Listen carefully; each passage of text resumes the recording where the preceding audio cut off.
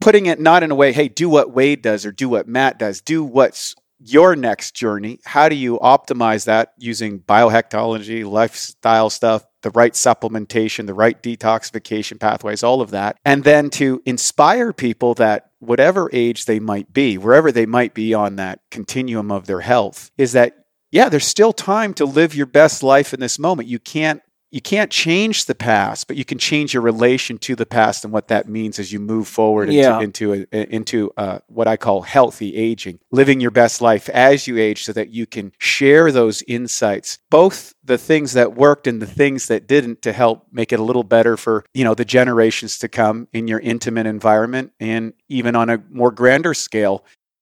Welcome to Living 4D with Paul Chek. Today, Paul welcomes back Wade Lightheart to talk about science, health, and spirit.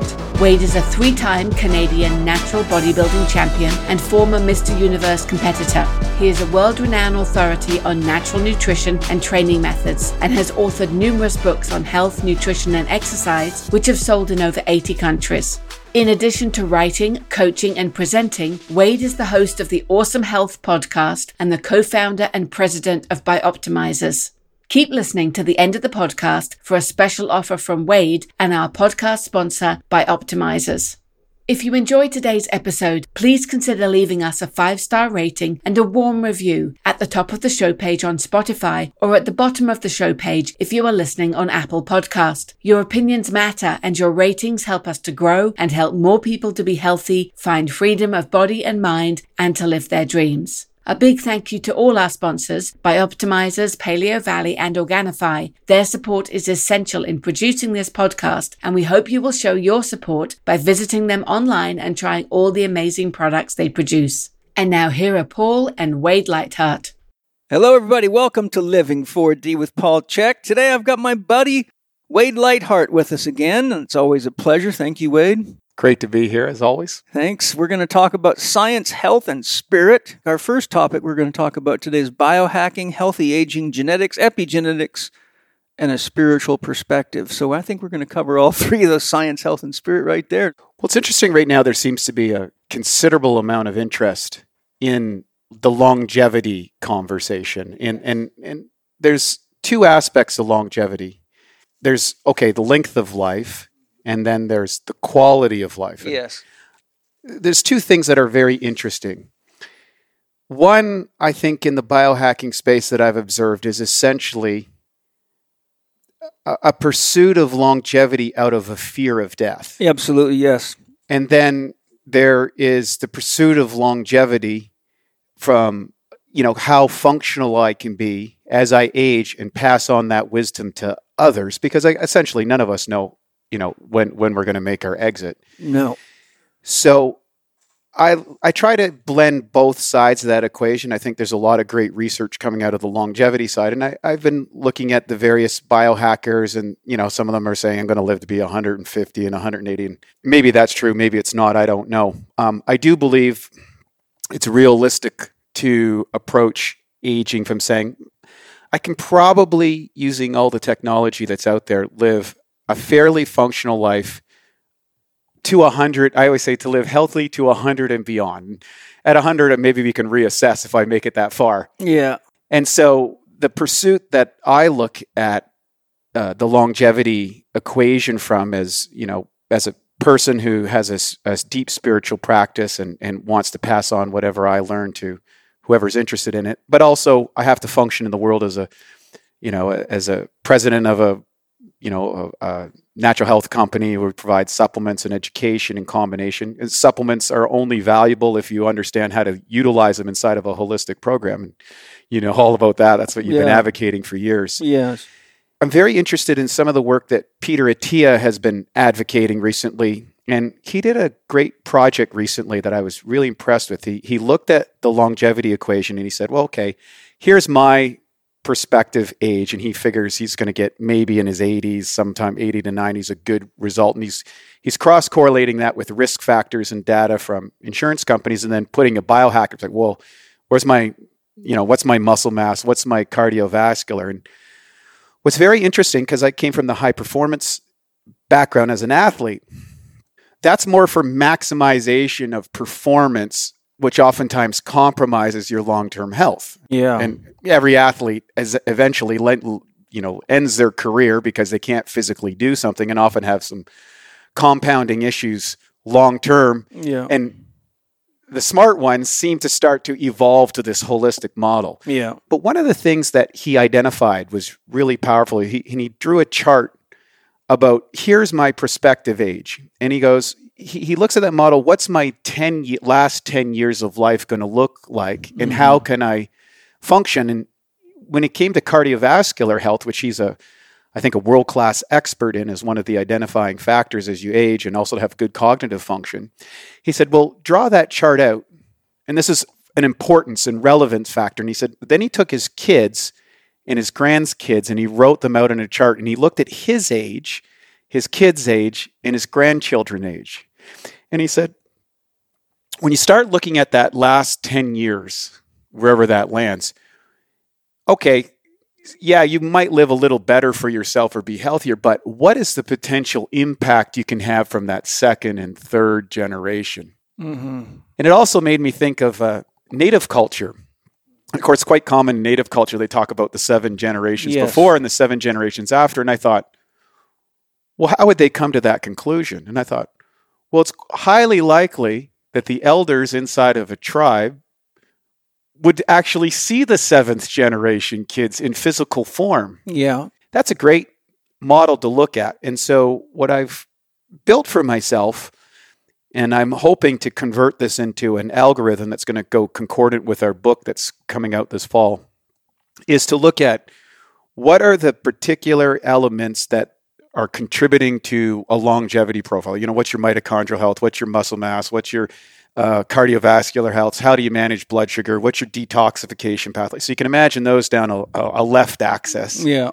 And then moving to the right side of the curve is, okay, let's look at your genetics and how I'm adapting my dietary lifestyle around that. What is my gifts that come easily? And then what are the obstacles or challenges that I might have? And how do I offset my challenges and enhance my strengths over the course of time? And I can use, starting with genetics and then your lifestyle components, with your exercise profile, your dietary profiles, how you're supplementing for, risk factors and things like that. And then how do you incorporate biohacking, detoxification, and regeneration techniques that are kind of make up the biohacking world. So for me, it's about blending those, but maintaining my spiritual center, doing that I don't get lost in just making what I call spreadsheet logic. Yeah, or shortcuts. Constant, so much of biohacking is shortcutting, and that's not, I tell people I don't use the word biohacking. I call what I do bioharmonizing. Yeah. Hacking anything is always an injury. That's one of the reasons why we came up with Bioptimizes as our company, because we're looking at how do I optimize the biology I have? Yeah. And in having given time on that spectrum, well, some people have been doing your kids are integrated right from birth. Yeah. But a lot of people that are coming to this equation are 40, 50, 60 years old. They're already compromised. Yeah. So then how do I take that person right here as they are now, look at this profile and say, okay, we're going to spend 3 to 6 months on this. We're going to spend another 5 months on this. And then each time we go through those assessments, we then try and address maybe the big inflammatory factor or the thing that could potentially take them out, so that you can have a high quality of life, good range of motion, be physically and cognitively fit, so that you can share the valuable life experience with the next generation and the subsequent generations. And so that's the overarching principle that we're addressing from our company with our new book, and how people can get outside of a tribalistic mentality of this is the only way. Everyone's always fascinated that Matt, my business partner, he's a keto type diet does very well for him. I'm on the plant-based side. It does very well for me. But each of those diets have limitations. Mm-hmm. And our opposite, almost polar opposite ways of addressing this equation, we see that as a strength, not as a weakness, because I learn stuff from him, he learns from me, and then there's other people who are in between us and follow a different path. And so it's let's learn those elements not in a condemnative way, but in an integrated way. Well, what can I learn from the keto people? What can I learn from the paleo people? What can I learn from this person and that person? And try and resolve that, because I never know who's going to be in front of me. And the element that may be, detrimental to me is the absolute thing that they need. And I got to try and remove my own biases from that and treat the soul who's having a physical incarnation without my own personal judgment or opinion to cloud my commitment to service them as an individual. So that's kind of how I look at the whole thing. And Matt and I have been working on this book for, the genesis of it has been over 20 years, but we've worked on it the last 2 years to kind of give a definitive step-by-step guide for people to help use modern science, modern technology, genetic tests, hormone tests, blood tests, all these things that are available to us now that, primarily we're in the realm of your GP or your doctor, and what their methodology is to kind of hyper specialize and give you an increasingly narrow sliver of the truth. And we're kind of inverting that, saying we're trying to expand so you get a broader amount of inputs to get a more clear picture in the end. It's kind of like adding pixels to a digital screen. The more pixels that you have, the higher resolution that you have in your judgments, your positions in what you're doing. And then also being able to have that kind of spiritual Zen space is like, well, I'm still open, because at some point in time, perhaps it comes to a point where I have to start embracing eating animal proteins. Yeah. Maybe that happens in some point in my life. Maybe there's some element, and if I'm completely shut off from all of these ideas... It's death by idea then. Exactly. And that seems to be a common practice that happens to people. You see it all the time. People come in and they're, they've had this thing that's worked for them for 40 years and 50 years, and it's not working anymore. And they're like, but they're resistant to leaving that behind. And that's always the challenge, I think, to be able to have that beginner's mind all the time, and being able to integrate all the wonderful things that are happening in the world of what I'd say unmitigated science. And that's a whole other topic that we can get into, like what's mitigated science and what's real science. Mm-hmm. And, recently we've been subjected to this whole narrative, well, the science is settled. Well, that statement in itself is anti-scientific. It's anti-science, because if you understand that a little bit about the scientific method, it's like you recognize that whatever conclusion you have is not the absolute truth. It's a working model, and you're continually trying to disprove that's what's your model that you've built, because you know that it's not a full vision of the model. Yeah. And that, to me, is what we've engaged in by Optimizers, and we've got a great facility in Bosnia with some very smart and committed individuals in a private university who are doing our research and science to help us formulate better products, better ideas, and to be able to prove their efficacy. And so that's been a long-term game. We're excited to share our discoveries to the general public.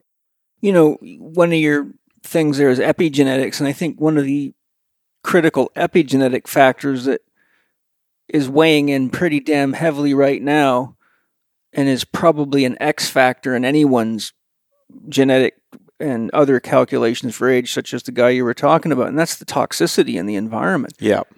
I mean, we're, with all the chemtrails and, endless God, the amount of pesticides and herbicides and fungicides and rodenticides, as I've shared before, only 4 to 6% of all the food eaten in the world is grown organically. It means that 96% to 94% of everything eaten, even by people that call themselves health experts, like I've never met a vegan or a vegetarian yet, maybe you, that goes out of their way to eat 100% organic. Mm-hmm. Most of them haven't even thought of that aspect of it. Yep. So when you start looking at all the vaccines, not even the COVID vaccines, just vaccines in general, they've got mercury in them, they got aluminum, they got many other toxic ingredients in them.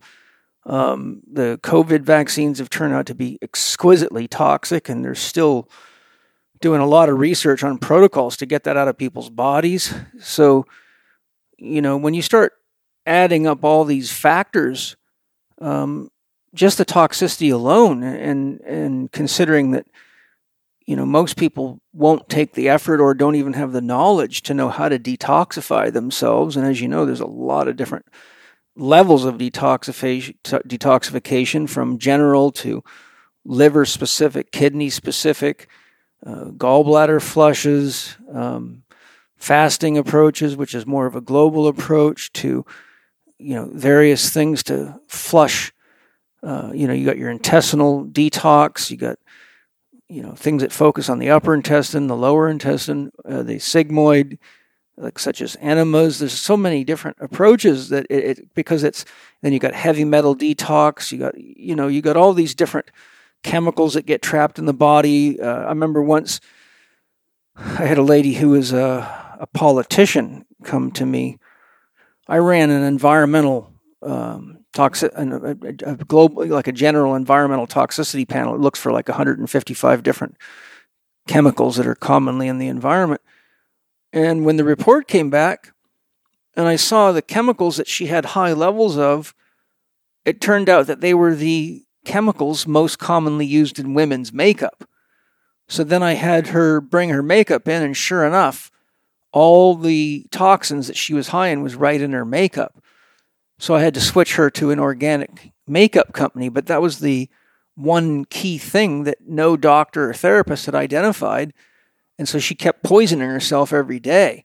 And all you got to do is walk into a hair salon. The smell in there's enough to make you sick. It's toxic as hell, most of these places. So the key point I'm making is I think, here everybody's, when I say everybody, I mean it stereotypically, that's on this anti-aging kick, is looking for all these tactics and techniques, but I don't think people realize in order for us to do anti-aging properly, we've all got to do it together, because we got to start cleaning up the environment and start regulating all these major corporations. I mean, the water is poison. I saw Children's Health Defense a few months ago, and it was based on blood tests of newborn infants. And the average infant tested at 129 levels of chemicals that were not only not supposed to be in the body, but were at highly toxic levels. 129 chemicals in a newborn. That's pretty serious shit. So point being is, imagine if that kid gets into an anti-aging kick, but it doesn't realize that all the hacks and, diet approaches and whatever else you want to throw into the mix, they don't realize they got a ticking time bomb inside of them. When I first got aware of toxicity was when my sister was diagnosed with cancer.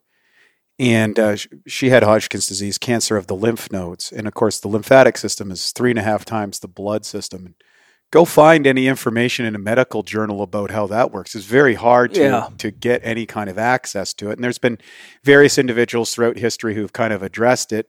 Vodder. Have you ever heard of Dr. Vodder? Yeah. I studied their manual lymphatic drainage in massage school. I have their books in the library here. And so one of the things that I think people can look at when they first get started is to look at how well their detox pathways function to begin with. There's genetic predispositions, both holistically and then individual organ-wise. And you can kind of, if you're well aware, you can kind of tune in, okay, I ate this, or I did this, or I was in this environment, and I felt a swelling in my lymph nodes, or, or some people will see a distended stomach, or whatever it happens to be. Someone who's trained, who I'd say grew up pre-digital, when you had to kind of make self-assessments and become tuned in. Now people are relying on data or devices or information. But again, I think you pointed something out very well, is understanding the detoxification pathways. And it also, let's be clear, this wasn't a traditional vaccine. This is something that is interacting and mutating your genetics. Yeah. So we don't know what the potential complications or contraindications are going to be 5, 10, 15 years down the road. And we are starting to see the early signs of strange things emerging from what's occurred over the last couple of years. So it's paramount for us who are still here and trying to advocate the highest level of quality health for people to consider these things as part of their overall. So yes, okay, it's great I have great cardiovascular health, or I have great muscle mass, or my blood sugar regulation. But if you don't have your detox pathways in order, you are going to run into complications. And then also continually monitoring what might be happening from the potential mutations of what people have taken. That's I don't know how that's going to span out over time. Scientists in New Zealand went right into a cafeteria, a school, like a typical school, and went right in the line and just took the food just like the kids did, then took it to the lab. They found 19 pesticides in it. But one of the things that the researchers looked into is, one, they pointed out that all these chemicals are tested in isolation. So when they give you what they call the safe dose, which is usually in parts per million, they're only testing that one chemical. But what they never look at is, you can have 40 or 50 of them on any given meal, depending on where you bought your food and where the food came from. You take grains, they spray grains sometimes 10 to 12 times in the warehouse to keep the bugs from eating them before they even get to your plate, plus what was put on the field and the soil. But the point that they made, whenever these pesticides are combined, like in an oven, be it microwave or any other oven, with heat, that they recombine to create new chemicals that have never been seen before. The point I'm making is there's such a crapshoot. Like, we really don't even know what we're doing to ourselves with all this stuff, because we keep looking at this isolated science and they say, okay, this is the safe limit of this. Yeah, but what happens when that combines with 3 other pesticides, and what's the safe level then? Without a long ado, the research on water shows that water has, pretty much an endless memory of whatever it comes into contact with. So even if you could filter all the fluoride out of water, you can find research showing that they can measure the electromagnetic signature of the fluoride or any other chemical, and even after there's not a single trace of any atoms in it, they can actually still pick up the same signature. And energy medicine shows beyond a shadow of a doubt, you can take the electronic signature of a given chemical, imprint it into water, give it to the body, and the body reacts exactly like that chemical or drug's in the body. So the point I'm making is even once we've figured out a way to filter some of these things out, we can't get it out of the water. So we're kind of we're better at the accelerated aging than we are the anti-aging, because people don't really actually realize what it takes to really legitimately create an optimal environment for aging, let alone, a long lifetime, because you can't do it in a bubble, right? We live in this, and, one of the problems, it doesn't matter if you have an organic farm or a biodynamic farm, there's so much shit blowing around the world now. It's raining chemicals on your land. There's lots of farms in the area that have signs on their fence: do not spray chemicals in this area, because there's so much overspray from people doing things with crop dusters and putting Roundup on crops, and it just blows into their fields and contaminates their crops. And, I've had many students say to me, oh, why should I even eat organic? Because there's no such thing as organic with all these chemicals. I say, it's a gradient of clean. That's right. Yes. So organic just means the cleanest you can get in the environment that we're in, but it's still 1,000,000 times better than anything else. And that's where I think maintaining one's spiritual center is that I'm going to do everything within my possible awareness level to stack the deck in my favor, and recognize that I don't want to become hyper paranoid about everything either, because that's very detrimental as well. Yeah, you stress yourself out and overtax the system, or get analysis paralysis, or you become contemptuous of everyone who's advocating anything. And that's I think most health practitioners who really dive deep, you go through a phase where it almost seems hopeless, or you become contemptuous, and then you have to pull back from that and say, okay, well, let's do the best next thing I can do and continue on that continuum. But the cool thing is there is, as much as there's a lot of detrimental things to health and vitality and a great life in the world, there's also, like podcasts like this, we're now connected and can share the great things that are available to people. And of course, I like staying on as much on that side of the equation. I'm aware of the challenges. I'm cognizant of them, but I'm going to continue doing the best that I can, and amazing things happen with that intention. It opens up people, places, things, items, and maybe we'll touch on some of that today and in our book that's coming out in the fall. Yeah. I think if you think of a balance beam scale where you got one pan on the left and one pan on the right, and then you got the balance beam in the middle that's, holding the balance of the two, I think on one side you have just ignorance and lack of participation. In other words, not even knowing, not even paying attention to what your body responds to and what it likes and doesn't like, and thinking that because you're constipated or you're sick all the time that it's some kind of a medical problem. Don't even make the connection to your diet and lifestyle. On the other side, you have fanaticism, Yes. where people that are just like, what a diet fanaticism's like. It's like religious fanaticism. It's the same disease, right? And that, to me, that becomes, for those people, such a rigid, controlling lifestyle that it's very conceivable that a person can get control fatigue because they're constantly holding themselves to such a high standard. And part of that problem is that the standard is usually something written on a piece of paper. And the reality is the body is not, is not a formula. It's not an algorithm. It's a living, dynamic process. And so somewhere between ignorance and non-participation and fanaticism is where I like to live. And that is, I eat the best I can eat wherever I go. I drink the best water I can find wherever I go. And if it turns out that the best thing I can do in a given situation is choose the best of what's available, then that's fine too.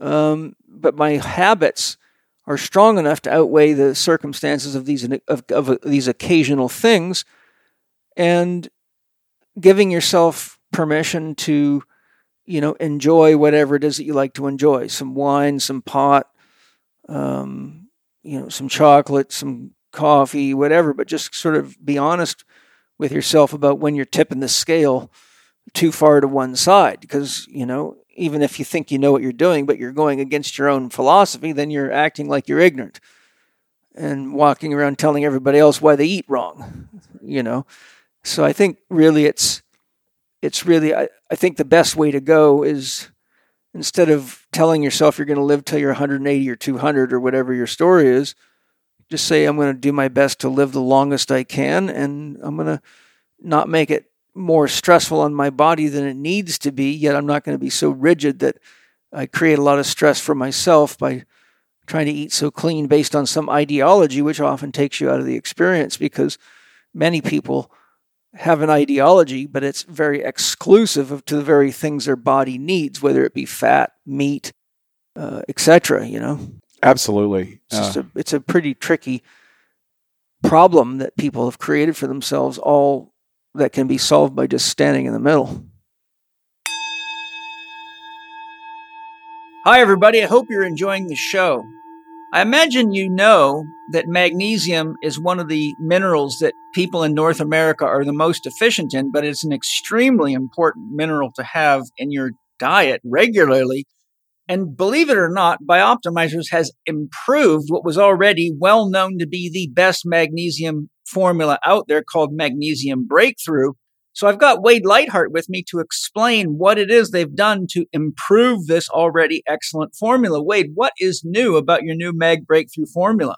Well, it's called sucrosomial magnesium. So we have 7 different types of magnesium in Magnesium Breakthrough because they're uptaken by different parts of the body. But a new type of magnesium has been created called sucrosomial. And what it shows in the research in science is that it's actually even more absorbable by the body, particularly inside of the brain, which is a big aspect to enhance neurotransmitter formation, as well as ensuring the rest and relax response in the nervous system that a lot of people will take magnesium for. They find it, clocks them down, helps them sleep better, allows for the relaxation of striated and smooth muscle tissue in the body, which creates an energetic relief. And so when we added sucrosomial, we were able to demonstrate inside our lab facility that we were able to get better improvements. Of course, we have a partnership with the Birch International University. We have some patents we're working on, which will kind of relay some of these things. But sucrosomial was a no-brainer when we added to the formula, improved the results or improved the uptake. And the reports back from our testing team were like, wow, we get more results with less caps. And that's always the goal for our company. That's excellent. I love it. I always say, and people have probably heard me say it before, I'm so amazed how you guys are constantly and always improving and working your best to not only make better products for us, but it doesn't seem to me that it gets more expensive as you make them better. So that's a real gift to the world. Thank you. Where can people get their new magnesium breakthrough formula? All you need to do is go to www.magbreakthrough.com/living4D. Put in Paul 10, you get 10% discount on your first bottle. And of course, if you order multiple bottles, you can get an extensive discount on that as well. And like everything else we sell, 365-day money-back guarantee. If this isn't the best magnesium you've ever taken in your life, we demand that you tell us and we can give you your money back. But I think you're probably going to demand, hey, can I get more of this for my family? That's probably more the truth. So that's magbreakthrough.com/living4, and then the letter D, code Paul 10. Enjoy deeper relaxation and better nutrition with Mag Breakthrough. I'm curious just to ask you, like, what's your approach specifically on how you maintain that balance? You know, your whole philosophy is continually evolving over time. How do you hold that position, as you know, for yourself, but also as a teacher and an advocate? The first thing I do with all my patients is I have them fill out a 10-day diet and exercise log, and it includes bowel movements. What do you see? How does it smell? Describe the bowel movement. Urine. Are you peeing? How often are you peeing? How dark is it? What does it smell like? You know, give me some read on that. What time do you go to bed? What's the quality of your sleep? What time do you wake up? What are you doing for exercise each day? Write it down so I know exactly what it was and for how long. Write down everything you eat, everything you drink. So I have a pretty comprehensive 10-day log. And so while they're doing this, they're also writing down any symptoms that they might be having, from headaches to joint pain to digestive troubles or whatever. So I'm always correlating the intake of, let's say, grains or grain-based products and any symptom and what time of day and where it is over the span of that 10 days, because I find 10 days gives me enough of a window to start to see a pattern emerge. And so ultimately what I do is I teach people to start writing everything down, and usually it's the first time in their life they've written down what they've eaten and drank and how their body's performing, from urine to feces to exercise to sleep quality to mental clarity, cognitive performance, how long can you last between meals without feeling like you got a snack, and those types of questions. And so many people for the first time are actually going, oh my God, look at that. Every time I eat chicken, within an hour I get a headache. Maybe I need to stop eating chicken for a while, you know? It's remarkable that you do that, because I started doing that way back in 1998 when I was being coached by my bodybuilding coach, Scott Abel. And that was the first thing. We got to do 10 days. And he started to educate me to pay attention to the biofeedback. And I did that with all the subsequent clients I've dealt with over the years since that time. And here's it. I invite anyone listening to just do that to start. You don't need any tech in order to monitor that. And almost pretty much every time, when you ask the person, you know, we're having a conversation, and say, well, how do you eat? Well, I eat pretty good. And then you go, okay, we'll do this 10 days. And then they come back after 10 days and they go, I discovered that I don't eat as good as I thought I did. Yeah. And so there's a very interesting aspect within the human psychology that kind of cognitively overlooks things that might be detrimental to you. And it just kind of, what is that? Do you think that there's this automatic bypass that seems to be active unless you're cognitively aware of it?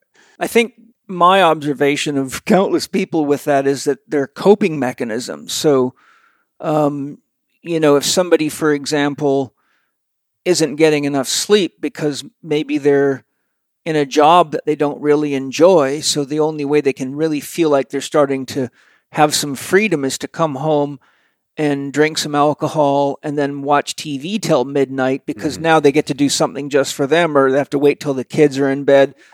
So what you find is, I've seen this a million times in my clinical practice, is a lot of people are going to bed midnight, very commonly. So they're already 2 hours into the restorative cycle because, from my tracking of the hormones, your anabolic cycle starts at 10 p.m. The first 4 hours, the body focuses on physical regeneration. Then the next 4 hours, it focuses on psychogenic or neurological brain and psychogenic restoration.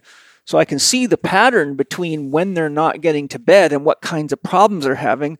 For example, new mothers and shift workers often have things like headaches and neurological complications because they're not going to bed sometimes till 6 o'clock in the morning, right? So they're skipping their whole neurogenic cycle. And athletes that are getting to bed at midnight are losing the first 2 hours of physical regeneration because the body will only focus on the physical regeneration for that 4-hour period because it switches. And you can also study the Chinese medicine 24-hour qi cycle and see exactly what organs the qi flows into and focuses on healing in a 24-hour cycle. So when I'm looking at symptoms, I'm always asking them, tell me what time of day you got these symptoms. And I correlate that and I see, for example, problems 1 to 3 a.m. I go, look, that's the liver time. So I already know you got symptoms. You got rashes on your skin. You got dark circles, allergic shiners under your eyes. What are you eating when you're getting that? So, classic things is pasteurized dairy does that to a lot of people. And so I can look at those things, but the point I'm making is most people don't want to confront the fact that they're using foods as coping mechanisms, just like alcoholics use alcohol and drug addicts use drugs. I mean, food's very powerful stuff, and people are just so acclimatized to it, they don't realize it. But, who wants to confront the fact that their Oreo cookies or their oatmeal cookies or their ice cream or whatever is actually part of their problem, because then they feel like they got nothing to make life exciting anymore. So my biggest number one factor is that whenever someone's not looking at what I think is obvious, you got a coping mechanism going on, and it's usually because they're living a life that isn't fulfilling. So they're trying to do it through food and drugs and alcohol and entertainment. That sleep cycle is really important. I know as a company, we've spent a lot of research on, we've developed a number of sleep products, and it's amazing. We were at the biohacking conference last year. We're getting ready to go here to Florida in a couple of weeks, Dave Asprey's event. And my business partner, Matt, was giving a talk on sleep. And Matt was one of those individuals that he really struggled with his sleep cycle. And I have attended hundreds and hundreds of lectures. I don't even know. It's probably in the thousands of lectures that I've attended.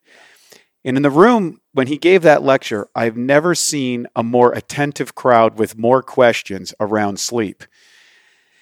So sleep disruption is something that is really a big factor that doesn't always show up, or people understand the elements that are disrupting their sleep. You talked about the timing. And one of the strategies that I do when I travel, for example, I always fast when I'm on planes. And I try to eat at the times that I would be normally eating in my original time zone, especially if I'm in a 5, 6, 7 hours difference. I try to eat, and I eat much less when I travel, just to mitigate the kind of the sleep cycle weirdness. And that's very disruptive, and that's been a way to mitigate. But what are some other elements other than the timing of sleep? I'm curious that you've discovered that are disruptive to that sleep pattern. Honestly, there's so many of them.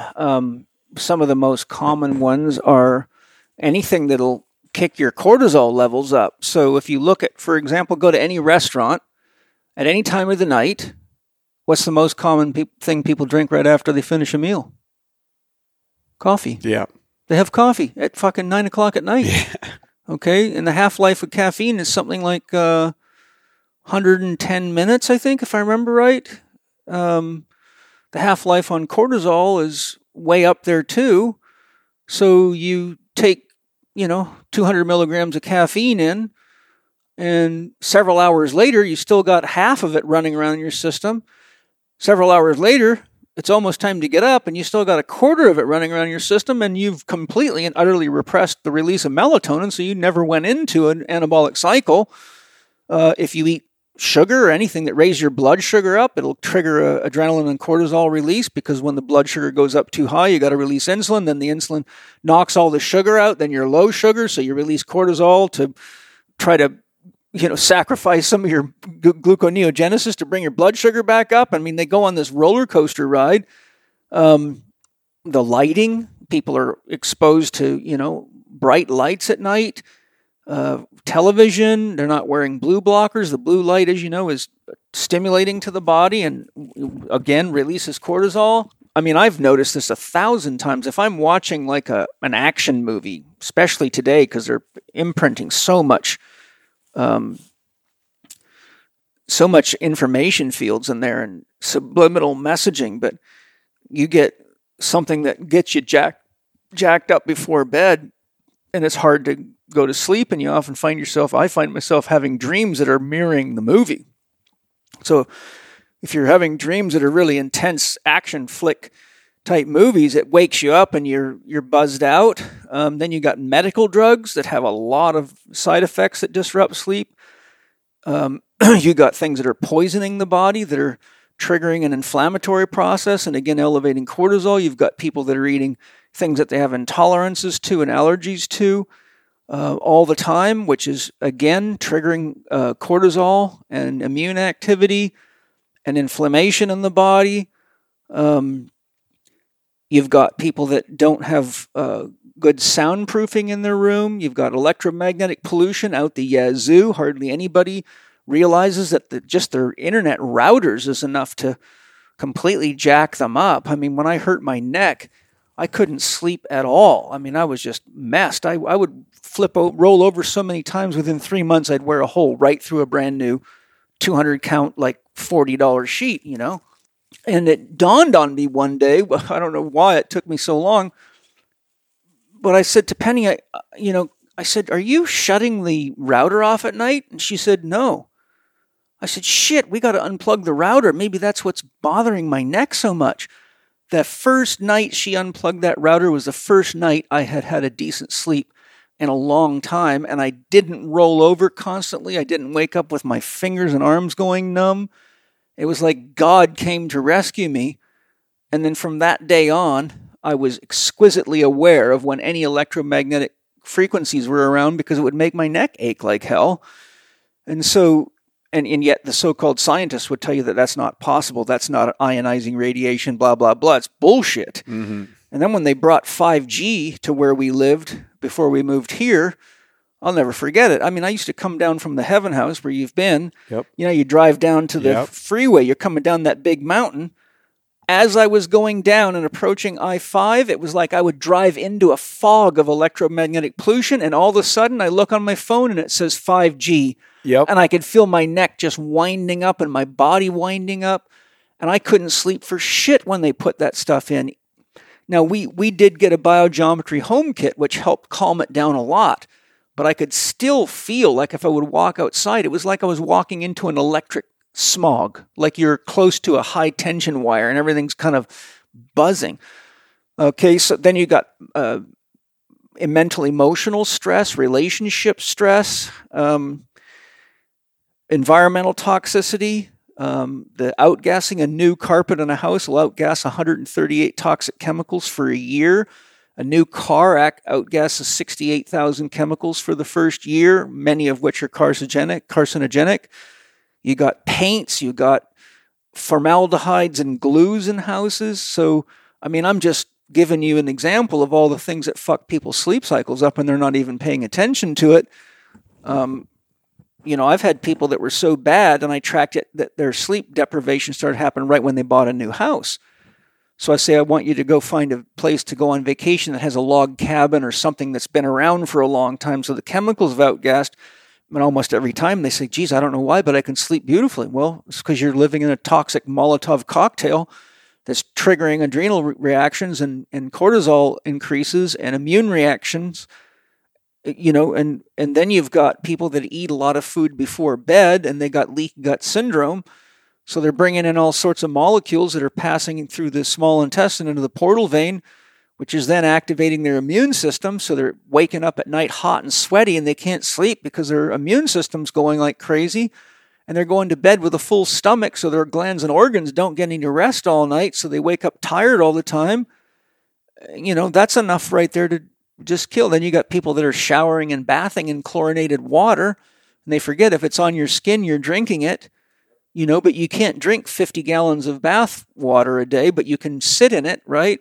The point is, if you drank a gallon of chlorinated water a day, you'd get the chlorine in 1 gallon of water. But if you're taking a bath in chlorinated water and you're in 50 gallons of water, it's going right through your skin. So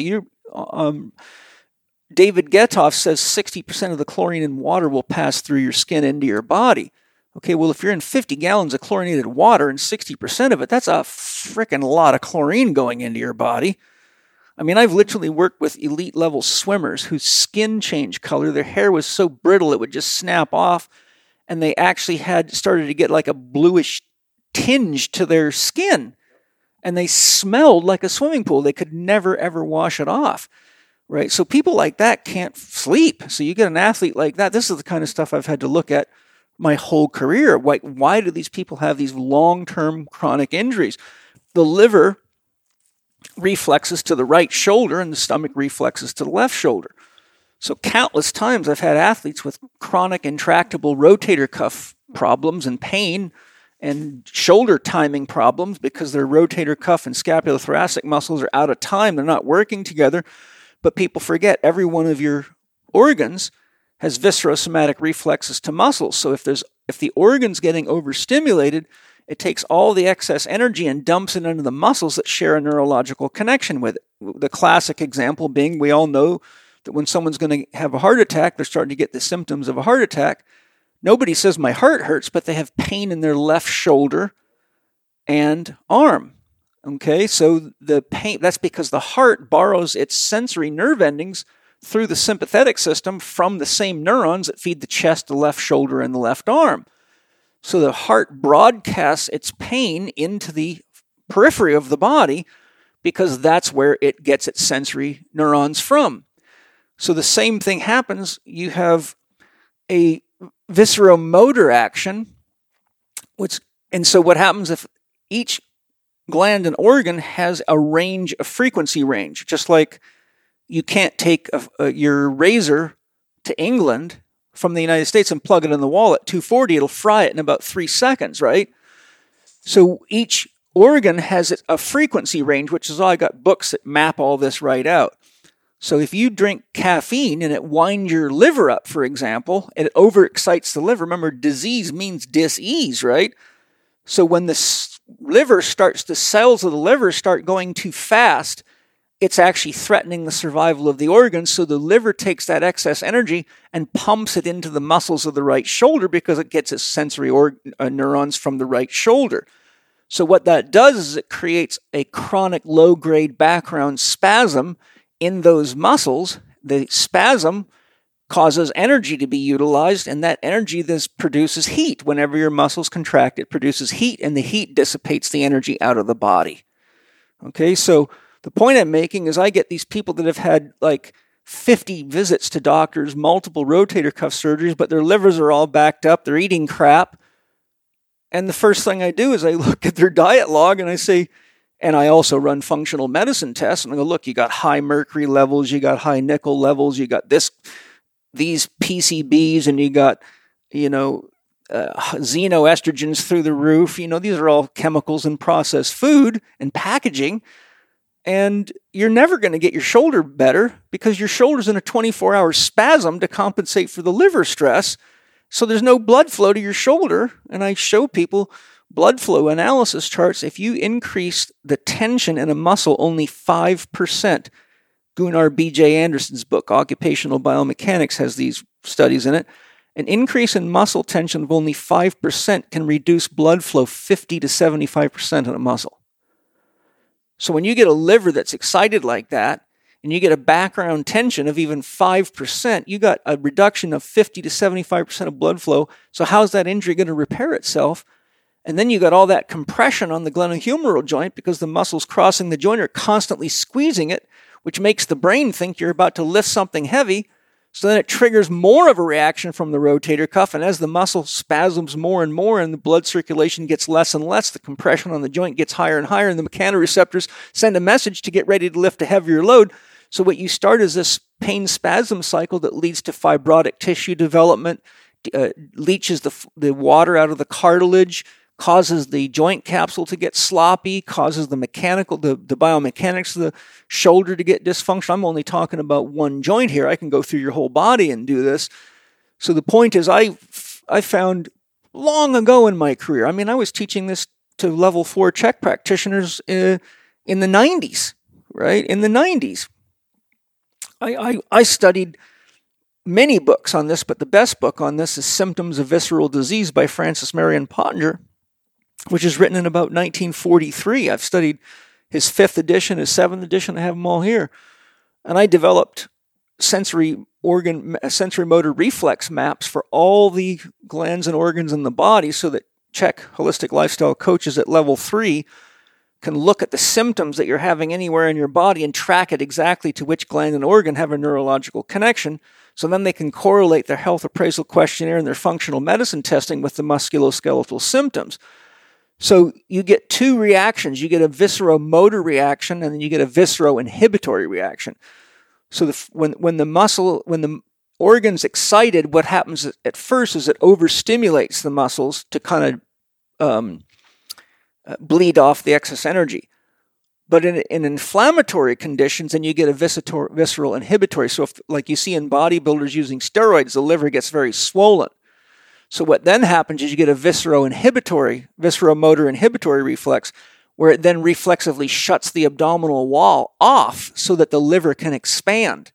Because if the liver doesn't expand, and a classic expression of this that everybody's familiar with is when a woman's premenstrual and she's starting to have an inflammatory reaction to slough the lining of the uterus, her lower abdominal distends.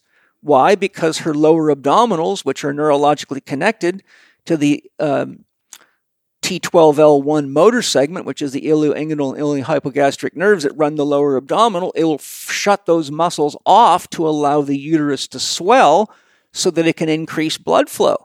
And so what do these women do? They go to the gym and do 1 million sit-ups and crunches and suck their belly in because they're embarrassed that their belly's distended. But what they don't realize is that distension of the belly is exactly what's necessary for the body to make room for a swollen organ to keep the circulation levels high so you can get oxygen in, nutrition in, and waste out. So they're sucking that in. So think of what happens to an organ if the reflex system didn't shut that muscle down to make room. So you get bodybuilders with this swollen liver and women with swollen uterus, and this is true of any organ, and they're beating the shit out of the thing in the gym, which is then strangling the organ, which extends the time that it takes for it to heal. Point being is you have this very intimate connection because the survival totem pole, which you've seen my Czech totem pole, shows you which systems control which systems of the body for survival. For example, the motor system is governed by the respiratory system. Anything that threatens your ability to breathe, the body will sacrifice any system in the body in order to bring the breathing system into more of a functional dynamic relationship. So, the key thing is the organs are far superior to the musculoskeletal system because if your shoulder hurts, your back hurts, your neck hurts, or your knee hurts, or your hamstrings are in pain, or your quads are in pain. Those are all secondary, but if you lose your stomach, you're dead. If you lose your liver, you're dead, right? If you can't shit, you're dead. You'll be poisoned in no time. So the organs actually are in charge of how muscles react. And if you think of the development of the fetus, the organs grow well before the musculoskeletal system. And so the way it's funny because I've had doctors stupidly tell me, "Oh, Paul, this is a bunch of bullshit," because what'll happen is they'll send people to me for rehab, say for a neck, back, or shoulder problem, and I'm not doing a whole bunch of rehab on the neck, back, and shoulder. I'm focusing on their diet and their lifestyle, and the patient comes back and sits down for their appointment, and the doctor says, "How do you feel?" And they say, "Oh, I feel fantastic." And they said, well, what did Paul do? And they said, well, he talked to me about my diet. He got me on these detox supplements. And he goes, well, he didn't work on your shoulder? No, he said that there's nothing he can do to the shoulder till the rest of the body's right. So they'll pick up the phone, call me, and chew me out and go, what the fuck are you doing? I didn't send him over there for diet coaching. I sent him for work on your shoulder. And I said, did you ask him how their shoulder's feeling? Long pause. Yes. What'd they say? It's better. Then why are you calling me and chewing me out? Because I sent them to you to work on their shoulder. Did you ask them how their shoulder's feeling? Yes. Then why are you chewing me out? Right? I have to go sometimes through this 3 rounds before they finally wake up to the fact and they go, well, I don't get it. Why are you doing that? And so I have to actually teach them anatomy. I say, well, have you got an anatomy book in your office? Here, let me show you how the thing works. And I'm like, it's very rare that a doctor even understands this, right? It's right in any anatomy. Look in Netter's Anatomy, look in any standard anatomy book. It's all there. So that's a short answer to your why people don't sleep very well. But to finish the answer to the previous question, so that was the first level of how you fine-tune your diet, is keeping a track of the diet log, keeping a track of your symptoms, and correlating the symptoms with what you're eating. And the key thing is, we've discussed before, the number one culprits are always the things you eat the most of. Why? Because about 95 to 98% of people in the world have leaky gut syndrome. So whatever you eat the most of is what you're most likely to have an immune reaction to, which is most likely to be causing the problems that we're talking about. And once you get undigested food antigens floating around your bloodstream at night, your immune system goes after them and attacks them with natural killer cells and every other thing it can throw at them. And so this is where you get tons of people that think they have arthritis, but they really don't. They have a hyperactive immune system because their body goes into the joints. And when you get a food antigen, they can be 5 times the size of a blood platelet. And we've got capillaries around joints that are so small, only 1 blood platelet at a time, about 5 to 9 microns can fit through. So what happens is you get, and this is, if you get a carpenter who's right-handed, he's using his right arm and shoulder all day as an example, or a pitcher who throws a lot, then you have the most blood flow to those areas because those are the most active muscles. So what you get is you get all these food antigens trapped in the microcapillarization around the joint. And so the immune system comes in and starts kicking ass. And so they get all these inflammatory reactions around their joints. And athletes end up having all sorts of musculoskeletal problems and coordination problems because they're getting all sorts of reflex inhibition from all the pain in the area. So they have to alter their motor patterns to try to do a lift. And you see, how many times you've gone to the gym and see people doing weird shit with their shoulders trying to bench press, or you see someone pulling the lat pull-down bar down and it's crooked. Yep. It's because if their liver's messed up, their right arm's being shut down. If their gallbladder's shut down, it'll shut their right arm down. If the stomach's got a parasite infection, or they're dehydrated, or they've got a stomach ulcer, their left arm will go weak. And you'll see it with squatting. You'll see it anything. You can see anywhere where there's the ability, like a bar or like a lat pull-down bar or a barbell. You see people squatting in the bars on an angle. They can't hold the thing still because the left side and the right side of their body are not equally balanced, because you can have one-sided organ problems. You could have an appendix problem on one side and you don't have an appendix on both sides.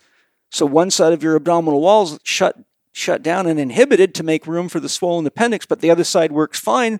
So then you get someone doing a squat and they cannot stabilize the right side of their body because the appendix is shutting the inner unit off to protect, because you can burst that appendix in there and kill you, right? So the next level is I use muscle testing. So I show people, okay, look, I show them what muscle testing is, why their body reacts the way it does.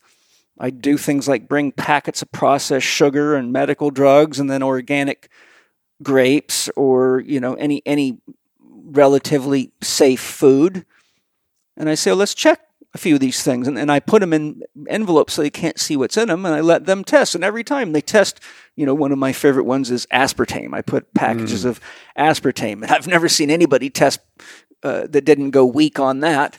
The only people that test strong with white sugar are people that are addicted to sugar. Because once a person has an addiction, it'll rewire their body's reaction to it, because now it thinks it needs it.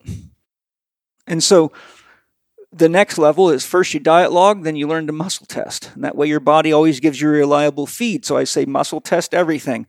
You want salmon, just ask your body. I use the duckbill test or the pull test, but the duckbill is my favorite. Dear body, I'd like some salmon right now. Is that a good idea? Test strong. Good. Body says yes. A serving, I tell people the serving is the size of your palm, less your fingers and your thumb. So one serving of salmon would be the same size and approximate thickness of your hand. From my system, one serving of carbohydrate is whatever you can fit in your hand. So if you stick your hand in a salad bowl, whatever you can pull out with one hand, that's a serving. So I say to your body, okay, muscle test. Do you want one serving of salmon? Yes. Do you want 2 servings? Oh, getting weak. Okay, so do you say you want 1? Yes. Okay, supplements, don't look at the label on the supplements that says take 350 milligrams of this. You say to your body, okay, 1 serving is X number of milligrams. Do you want 1 serving? No. Do you want less than 1 serving? Yes.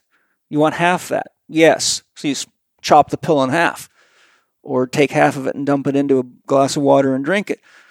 People can get miraculously faster results when they use muscle testing. So level 1 is diet logging. Level 2 is muscle testing. Level 3 is soul connection. And so I teach people how to tap into their soul and ask their soul the same questions they would ask with muscle testing, except this way you get a direct connection from your soul. And the reason that's so important is because that becomes the basis of a legitimate spiritual practice. So now I use their diet as a means to introduce them into a legitimate spiritual practice, because you can ask your soul questions about what you should invest money in, who you should get married to, what job you should take, how best to respond in relationship conflict. You can ask your soul any damn thing. Your soul is God inside of you. So if you want to know how the universe works, then get quiet enough to have a talk with your soul, and you will find out. But because a lot of people have religious confusion and blockages, and then you have people that don't believe in a soul or have conflicts with that, then I just stick with muscle testing and diet logging. And there's people that have mental blocks to muscle testing, as you know, because they don't believe in it. So I say, look, get on that diet logging. And what I do is I have a 4-doctor questionnaire that I do with patients. So if you became my patient today, until you prove to me you don't need it, every single day you will fill out a questionnaire every day. What did you do for Dr. Happiness? What did you do that was happy making today? How are you participating in creating happiness for yourself? Dr. Diet, what did you eat? So there's the what did you eat? What did you drink? I want to know everything. Dr. Movement, what did you do for exercise today? Did you stretch? Did you mobilize? Did you walk? Did you run? Did you jump? How long did you do it? I want to know everything you can tell me. And Dr. Quiet, how did you sleep? How was your sleep quality? What time did you go to bed? What time did you get up? What did you experience? Did you have to get up 5 times to go pee? I want to know. So on a daily basis, I'm monitoring those things, and I send them a response back every day. So I just charge them for my time to respond, because I found people can do way more damage in 1 or 2 weeks between visits than I can repair as a therapist. You come to me, I tell you this is what you do, you go off, you screw it up, you come back to me 2 weeks later, you're as bad as you ever were. So it's like I have to start over every day. So I realized the only way I can really help people is I got to monitor them on a daily basis. And every time I send them back, for example, a lot of people don't know what has gluten in it. So they think they're eating a gluten-free diet, but I find 5 things they're eating. I go, that's got gluten in it. That beer, that's got gluten in it. Like, oh, I had no idea. You see, so what I do is I'm educating by real-time feedback. And when they get to the point where I can see that they've given me 2 or 3 weeks of daily 4-doctor forms where they're actually living what I'm trying to teach them, then I say, okay, you don't need to fill out the forms anymore. And every single person that I've ever had do that said, Paul, I learned more from that than probably anything about myself. They actually learn about themselves. So that's the 3 levels that I take. Thank you for that. Yeah, so I mean, I couldn't tell you faster. I would just say, no, I think that was... logging, muscle testing, soul connection. People go, what the fuck's that? Well, I think that's a very pertinent observation. I've noticed the same things in my own life. A couple elements to point out in the summary or to concord with. On the chlorine equation, I invite people to take drops and get those testers for pools where you test and you put it in your water and the water will all go yellow. Yes. And I say, take 1 glass where you don't put your finger in it and pour the water in it before you do the test. If you have the other one, you put the test in and put your finger in it. And you only have to put your finger in there for a couple seconds. You test the chlorine test in the water. Oh, I see. And then you put the one where your finger is, and there's no chlorine in it. That's how fast it gets absorbed. Wow, I never heard of that. It's a great test to validate. And secondary, when you talked about the electromagnetic fog, I guess is a great thing. I live in Venice Beach, California, and it's as foggy on the EMF side as you can get. And what's fascinating is I'll walk out to Venice Beach, and you can walk out towards the ocean, and there is a point when you get out close to the ocean that you can actually feel that tension go away. Yeah. It's remarkable, and I invite people to actually do these experiments. Because if you've been living in it, does the fish know it's in water? Right. And I think we're living in a place now where we have humans who are living in such a far removed natural state of being, and they've been subjected to it their entire life. They don't know how obvious this becomes when you remove themselves out of it. So what you've shared, I think, is really critical to understanding, okay, you can have all the technology in the world, and I think technology is great to validate these intuitive points. But if you're stuck in this and, you're going to doctors, you're going to this, and you don't know what to do, and I'll see a lot of those individuals coming to, say, a biohacking conference, and they're looking for the next hack.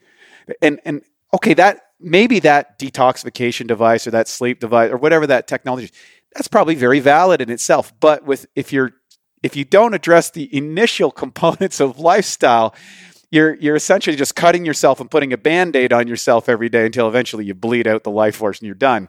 Yeah. So you got to stop doing the inflammatory things as a big aspect of optimizing the biology for the long term.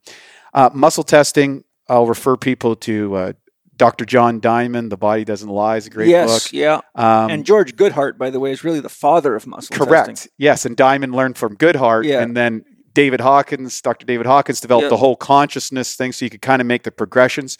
I have a friend, John McGuire, he's been working with Tony Robbins for about 30 years, doing kinesiological testing and showing people how they can leverage it. He lives down in a few blocks away from me in LA, and he has whole courses to teach you how to accurately muscle test and to find your process, because there is a process to it. And on the sleep side, I was just recently, before I was getting ready for my marathon, we had to do a whole brain optimization. We went to Sedona, Arizona. And what was remarkable is being in Sedona, we were in a remote part of Sedona that had very little pollution. My sleep cycle was just so incredible in that place. You can feel the whole environment. Like here, it's like that here. Yeah. People come out here all the time and they go, oh my God, Paul, it's so calm here. Yeah, because there's no 5G here. Yeah. Hi, everybody. I sure hope you're enjoying the podcast. As a therapist that is constantly teaching people about nutrition and hydration, I found that the only people that really understand and use electrolytes, in general, are endurance athletes. But what most people don't know about is the importance of electrolytes for general health, mineral nutrition, improved hydration, blood sugar and insulin regulation, enhanced vitality, and enhanced brain function. Though there is a rising awareness of electrolytes and many companies offering them, I can assure you that they are not all created equally, and what that usually comes down to is the quality and the cleanliness of the source materials and how they are combined. Having tested many electrolyte products, I was honestly shocked when I experienced Paleo Valley's essential electrolytes. Why? Because I eat a super high quality diet and back it up with the world's highest quality whole food supplements to guarantee a full spectrum of nutrition, and I'm a lover of high quality salts, so I thought for sure I was getting enough electrolytes. When I tested other electrolyte products, I honestly felt no difference. When Paleo Valley sent me their essential electrolytes to test, I was honestly shocked at how much more energy I had. I even experienced an improved level of mental clarity that I didn't expect from an electrolyte drink, of all things. Paleo Valley's essential electrolytes are available in orange, watermelon, and lemon lime flavors and is a whole food sourced electrolyte blend. Get the complete benefits of trace minerals and electrolytes found in unprocessed ancient sea salt, organic coconut water, and seaweed extract without the refined sugar and synthetic ingredients in most electrolyte drinks. Though Paleo Valley's essential electrolytes are good for children and adults, I feel this product may be one of the most important dietary additions for anyone age 50 and beyond because the benefits that essential electrolytes offers addresses many of the problems common in aging people today. In fact, I've been adding them to my daily health and performance shakes since the day I first tried them and will continue to do so. To get your essential electrolytes and save 15% on your order, go to paleovalley.com/check15. That's PALEO valley.com/CHEK15. If we want to make the world a better place, we've all got to stay healthy and fit and support companies like Paleo Valley because they're a perfect example of the kinds of companies we need more of in the world today. Enjoy essential electrolytes. Before I forget, though, I wanted to throw something in. You talked about, how you walk out to the beach and you feel the body start getting calm.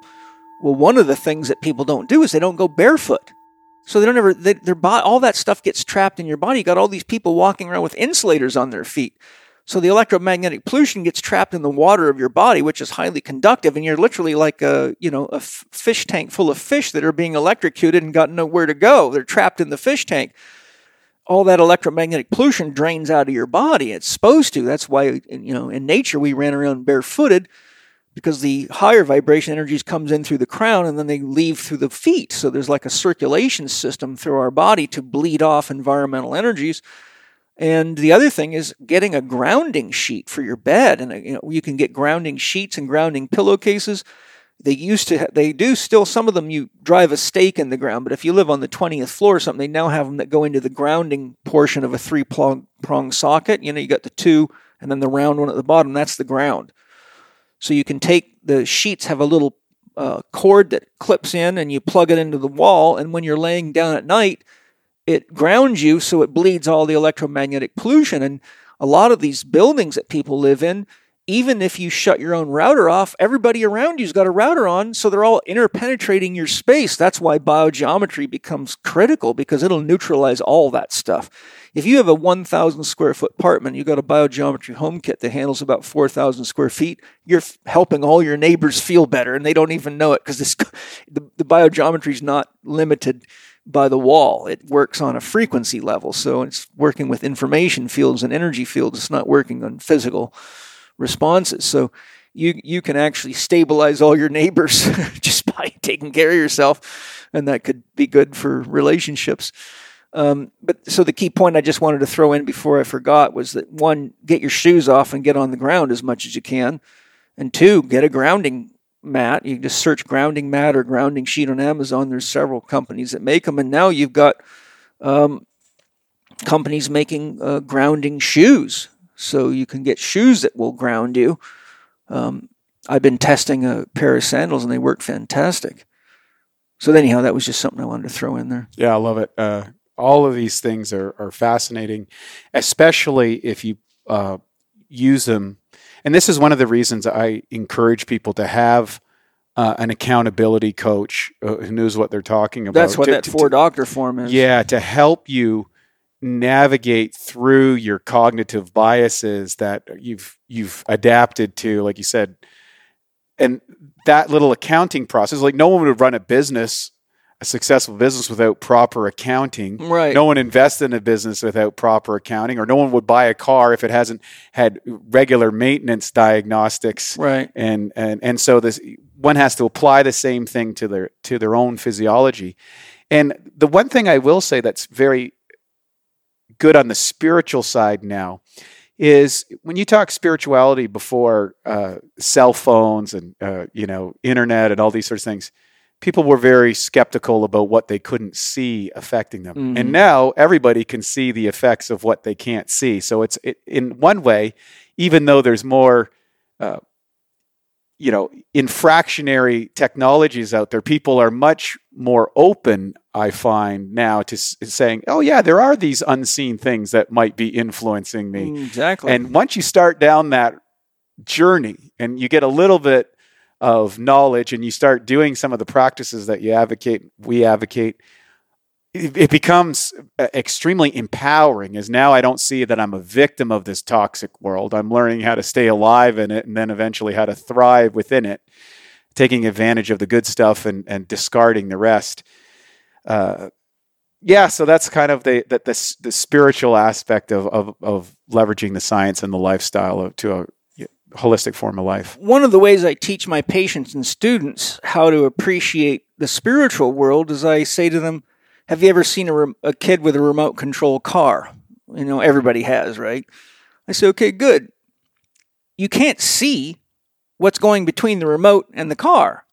You just watch the car changing directions while the kid's adjusting the knobs on his controller. But there's something invisible controlling that car. So I say, okay, good. Now, your mind is the remote control, spirit is the flow of energy and information, and the car is your body. Your thoughts, you can't see them, but they affect your body. When you're happy, you smile. When you're not, you don't. When you're angry, everybody can see it through posture and gesture. So you can understand spirituality as simply as this. Look at how your mind, which is not in your brain, that's scientific fact. Your brain is just the remote control. It's the radio system that's communicating with your mind, which is a non-local field of information that's everywhere around you. And so once a person, look at a television, right? You don't see the TV waves coming in. And if you think that the television is responsible for making the image, then cut it open and see if you can find Clint Eastwood hiding in your television. You won't find anything but an electromagnetic ray tube that converts a frequency wave into an image. And your brain's doing the same thing. It's taking a frequency, which is just a high vibration frequency called mind, and converting it into thoughts, feelings, and emotions, which your hormonal system is the interface for, because your thoughts and emotions are felt through the hormonal system. That's why you have 7 chakras. They handle the rainbow of frequencies of the psyche, and every one of them has a set of hormonal glands that respond to that frequency. So through all the glands in your body, all your thoughts and feelings come in as subtle energies, pass down into your etheric field, penetrate into your physical body, and trigger reactions through the brain, the pineal, the pituitary, the master gland of the pituitary, if you want to call that the master gland, some do. And then you have the reaction at each chakra. You got thyroid, parathyroid, thymus, the glands, right? So the point is the hormones are the actual interface between the subtle energy fields and the physical body. And so that's what chakras are. That's how the mental realm and the astral realm, or the realm of emotions and animation, meets the etheric field, which is the field created by the biochemical reactions of 100 trillion cells. And it creates a standing wave of energy that's very sensitive to energy, right? That's why, for example, if you bring your hand close to mine, you'll feel there's your energy right there. Feel it pushing back on us? Yep. That's your etheric field. That's the energy wave, a standing wave created. You got 30 billion biochemical reactions a second in the human body, and every one of them is producing an electromagnetic response. And so you're alive all the time. And so you say, okay, if you have a pot of water boiling and you leave it boiling indefinitely, then you can see that there's waves in there that won't go away. That's a standing wave. So your etheric field's a standing wave, and because it's subtle energy, it's exquisitely sensitive to subtle energies, right? Yeah, does that make sense? 100%. And this is an area that this is where I love the meeting of esoterics with experience, and to use a couple examples that people can test on their own. I like watching the UFC. And thank God I'm on the West Coast, because it doesn't come too late, but it comes late enough. And I've noticed every time I watch the UFC, usually comes on around 6 o'clock, 7 o'clock out here on the West Coast. And I normally go to bed around 9:30, 10 o'clock. Well, I watch that fights. Well, I'm jacked up till midnight after. Yes. I am amped up. Yes, and the better the fight, the more amped, and it's a cortisol system. Simultaneously, on the Sundays, I drive out to Lake Shrine, and I go to a meditation at Lake Shrine and the monks going there. And boy, I sit down in that place and I'm in the beautiful environment, and I sit down and they play some nice organ music, and I get really relaxed and calm, and I go for a walk on the beach, and I have a completely different experience.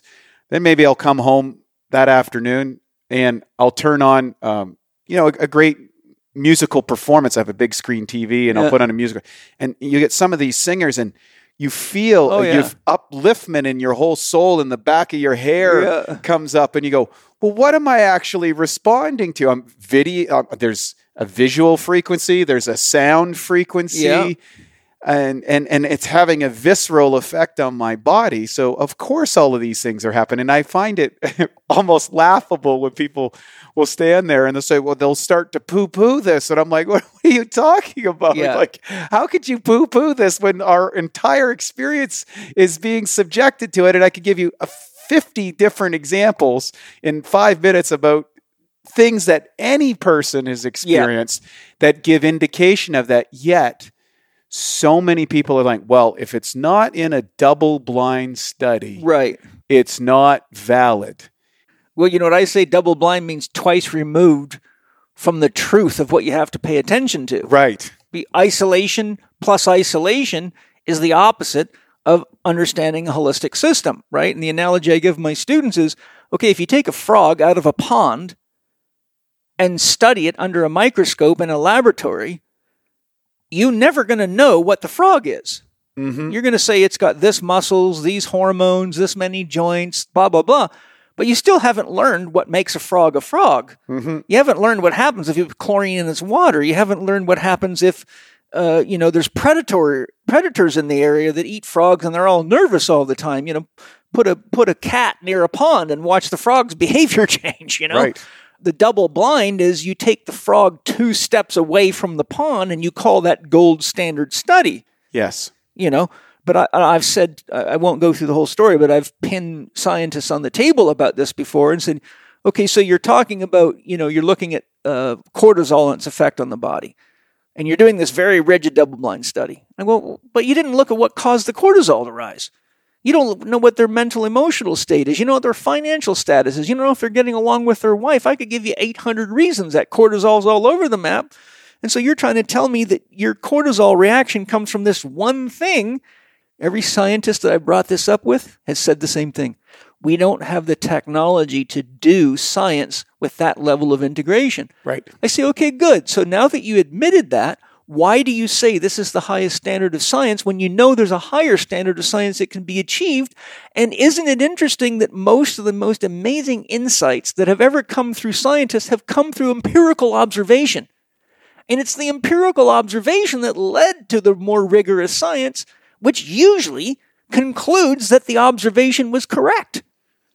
Indeed. And one of the things, and I ran into this conundrum decades ago when I was in the university setting, because it became apparently obvious as a kid from a farm culture where you look, if it doesn't work in the environment, it doesn't work. You have to have a model that actually works in the real world. The car needs to start, the splitter needs to split the wood, the fire needs to be started. So, and many of those things you can't attest for in a laboratory condition. So what I came up with is I began studying excellence or the outliers. Yes. Okay.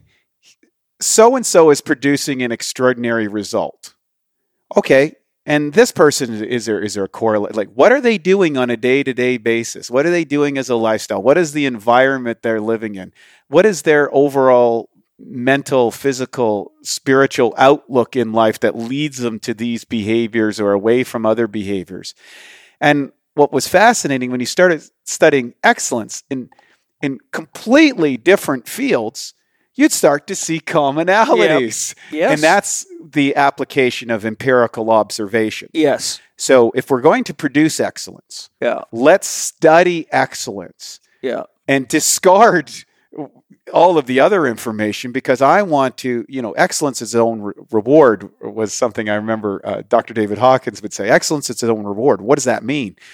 And I would make it even a little more refined in saying the pursuit of excellence is its own reward, because excellence is a progressive state, not an absolute. And we've seen this with a great example, because I always like to turn to athletics. I'm fascinated with athletics. Everybody knows how difficult it is to maybe become a champion in the sport. But what's even more difficult is maintaining that staying level. the champion. And very seldom are the people who have the capability of even producing that result able to maintain that result over a long period of time, because success is its own challenge. It's its own obstacle. And oftentimes it starts to take away from the lifestyle components or the patterns of success that were initiated maybe over decades to get to that point.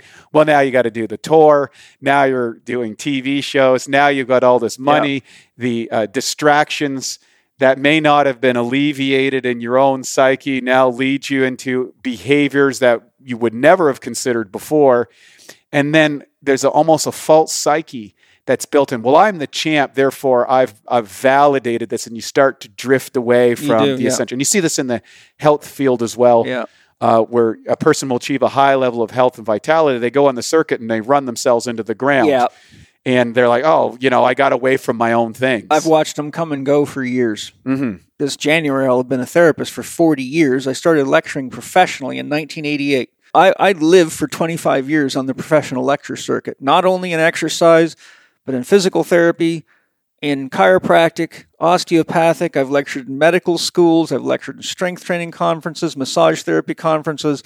So I'm one of the few guys that's showing up in all these different places as an educator, presenting novel ideas. And I would see, Joe so-and-so or Mrs. So-and-so, who's real famous and popular, looking great, doing great. And then 3 years later, she's flat on her back and dead and misses years on the tour and comes back 40 pounds overweight. And then she's gone again. And I've watched them just come and go like flies, almost always because they're famous for some little tiny piece of the puzzle we're talking about. Correct. But they don't have the other pieces. Right? Correct. So they're an expert on hormones, but they don't know how to eat right. They're expert on weightlifting, but they don't know how to do any of the other things right.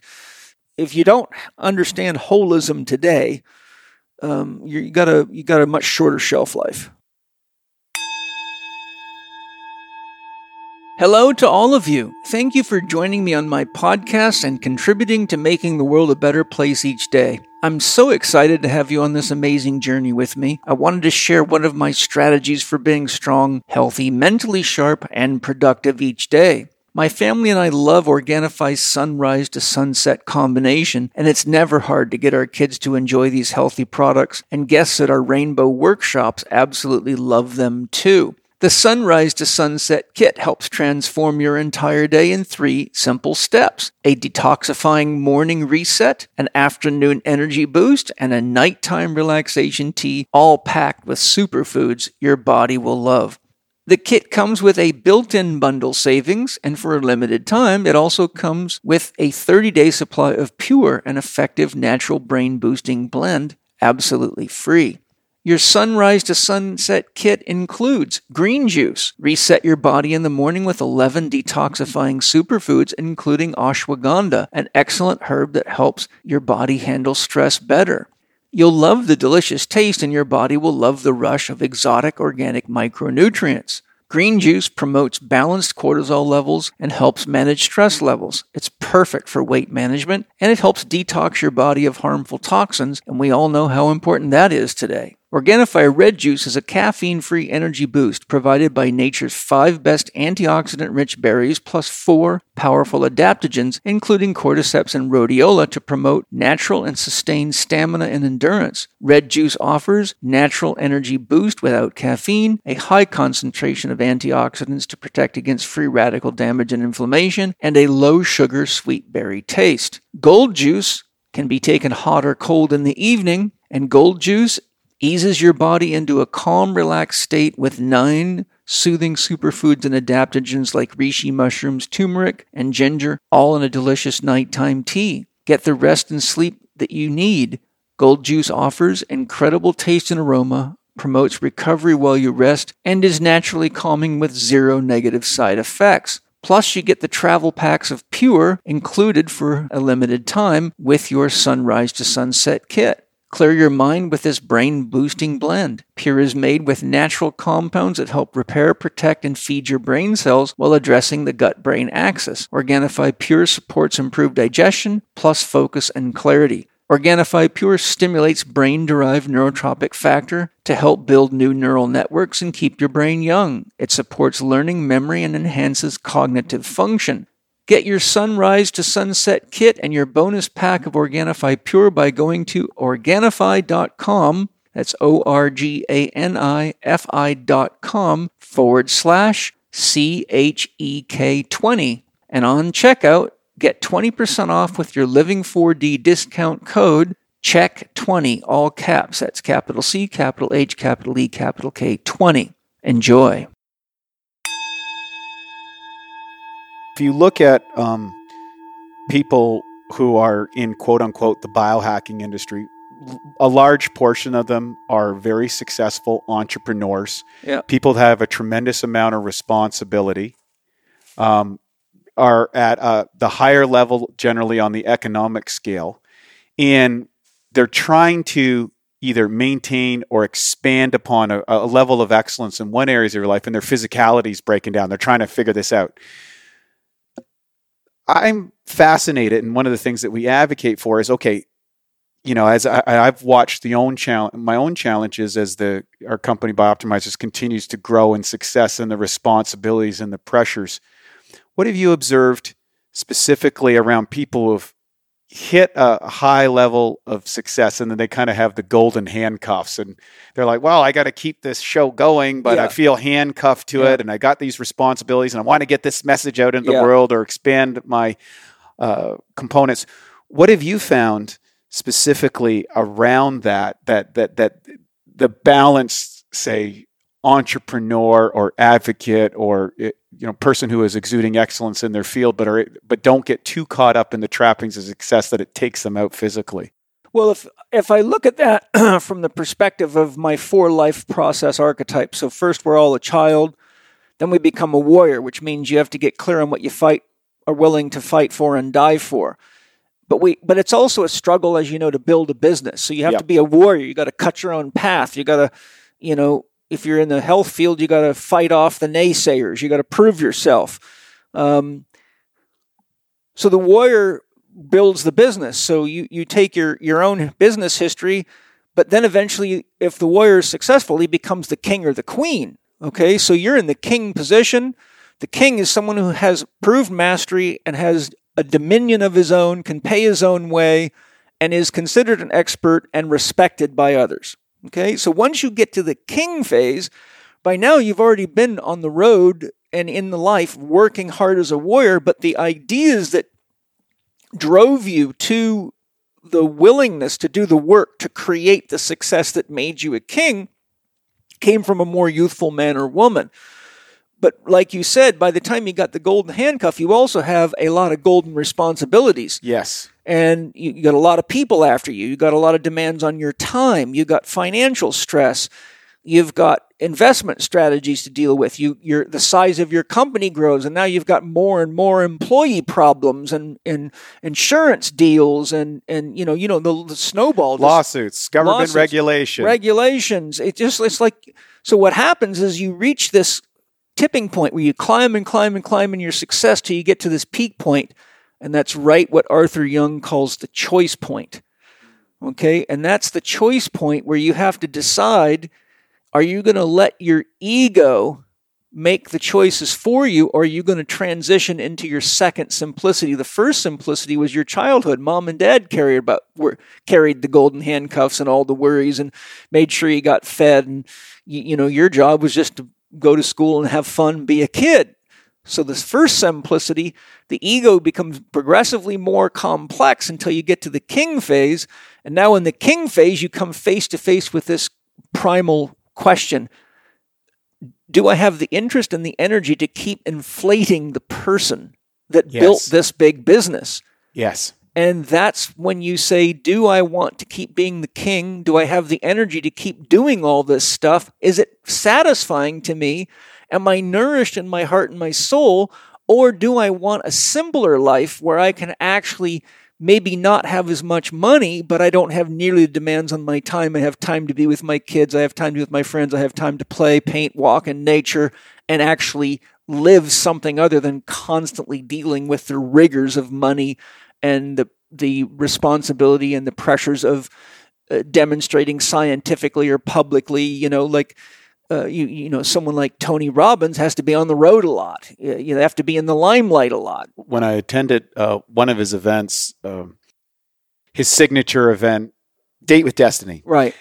And he is which I think he's one of the greatest endurance athletes ever. If you ever seen him put on 6 days, it's absolutely mind-boggling. I don't know if you know, I used to be his therapist. Right. One of the things I found fascinating that he commented, he talks about the construction of Tony Robbins as a almost a separate entity for him. Yes. It's like an avatar he's created. And one of the things that he stated was, you don't want to be this guy. And I saw Elon Musk saying a similar thing. Some of the most celebrated individuals, like, you don't want to be this guy. Ozzy Osbourne said, his wife says, well, why are you doing this? Because he says, because I'm Ozzy. And he talks about this other entity that's driving that machine. Yeah. Maybe that's their path in life. And I'm not here to comment or disrespect that, but it's indicative that everybody has this aspect that they're going to, come to realization about at some point. And at that critical element, I think is a really opportune time for people to recalibrate what excellence is for them in their lives. Yes. Externally versus maybe internally, and then passing on that wisdom to the next generations to come. And that's the transition. So the choice point for the king or the queen is the birth. If you choose to simplify and go in your second, that's the birth of the wise man or the wise woman. Mm-hmm. And what are they? They're the people that walk around and tell you what really matters in life, and tell the young Tony Robbinses and Paul Checks and Wade Lighthearts of the world, hey, enjoy what you're doing, but don't let the world eat you alive, because you may find that your success is the most painful thing in the world. This is why Joseph Campbell says most people spend their whole life climbing the corporate ladder to get to the top, only to realize it's leaning against the wrong wall, right? And so the coming into the wise man, wise woman is where you really have had enough life experience to say, what is it that actually really is meaningful in life? And how much money is enough to give us the ability to meet our needs, but not have me so wrapped up that I don't have time to engage my relationships and spend time with myself. Most people are so, as you know, so externalized and so identified with what they're creating and what they're doing, or the persona that the social media persona, right, that's interacting with the world. So they get older and older, but they still don't know who they are inside. So that tipping point's critical. And this is where a lot of people get diseases, because the soul will ground you if you're not following your soul path. You're not evolving. And the thing is, just like the snake sheds its skin, we go through different soul phases of development. So the warrior phase is really, developing the discipline, the strength, and the clarity of what it's worth doing in your life. Like, what am I going to sacrifice myself for? Then the king and the queen has to say, well, how do I maintain the empire and keep peace in the empire so I don't implode my own? Like Steve Jobs was a not an easy king to work for. So someone like that really needs spiritual coaching so that he actually doesn't destroy his opportunity to fulfill his own dream by damaging relationships. The snake sheds its skin with each of these phases. So you could say that the child's skin has to be shed, because you can't be a real warrior and a child at the same time. A child's not supposed to sacrifice its life to protect the tribe. The warrior is supposed to protect the child and the tribe. So the child has to shed its snake. That's what an initiation ceremony is into adulthood or manhood, is you shed the skin of the child. They literally beat the child out of you to make sure you know you're not a child anymore. Then when you become a king if you have too much warrior in you. You start too much trouble around you, and the next thing you know, you can't run your company or your business or your success because you're fighting with everybody. Or the company kicks you out. Yeah, the company kicks you out. Which is very common that Yes. A lot of CEOs or founders get to a stage and they don't know how to eloquently transcend to people who are dispersing the mandate of the company between a group of executives who have that, and then they find themselves, I'm not relevant, and then they struggle with that. Yes, because they've defined themselves by their past success, not looking at the opportunities that the future embodies. Or they embody the warrior as a dictator. Yes, and so the very people that they needed to achieve their success no longer want to put up with them because they realize they don't actually need that guy anymore, unless he's going to be a team player. So the warrior that does not become a legitimate king risks being kicked out of his own kingdom. Yep. And that's a history, that story is as old as kingship, right? And so then at some point you come to this crisis point where you say, can I keep inflating this ego? Can I keep, and is this dream fulfilling to me anymore? Mm-hmm. And is money really that fulfilling to me anymore? We all need money, but how much? And then you start to look out into the world at a certain point in your life and see everyone having all the problems that you had and watching them be lost and confused. And that's why guys like me and you become educators. There's the true weight of knowledge. The more knowledge you legitimately gain, the heavier it weighs on you. So if you don't come down the hill and share it, if the hero does not return from the journey to share what he's learned from his people, he's actually not really a hero yet because he has not improved the likelihood that the other people in the tribe will be able to avoid the pain he had to go through to figure it out. So the hero gains a certain amount of knowledge, and the weight of knowledge is so real it'll feel like it'll snap your arms off. Like, it's very hard for someone like you and I to meet someone that's really sick and unhealthy, and we obviously can see what it is, and not say, before you go get cancer surgery and do all this, you might want to try, sleeping and drinking water and eating real food for a couple of months. Like, it's hard for us to walk away. Yes. Because we know we hold the secret to long-term success and health. If you know a lot about money and you watch people doing stupid shit with money, it's hard for you not to tell. So that's the weight of knowledge. So once you get to that second choice point where you can go into your second simplicity, you can't be an effective CEO of a business or the kinds of things that most people do here and have enough time to go out and educate the world. How much time does it take for Wade to write a good book? A long time. A long time and a lot of effort, and you need quiet time.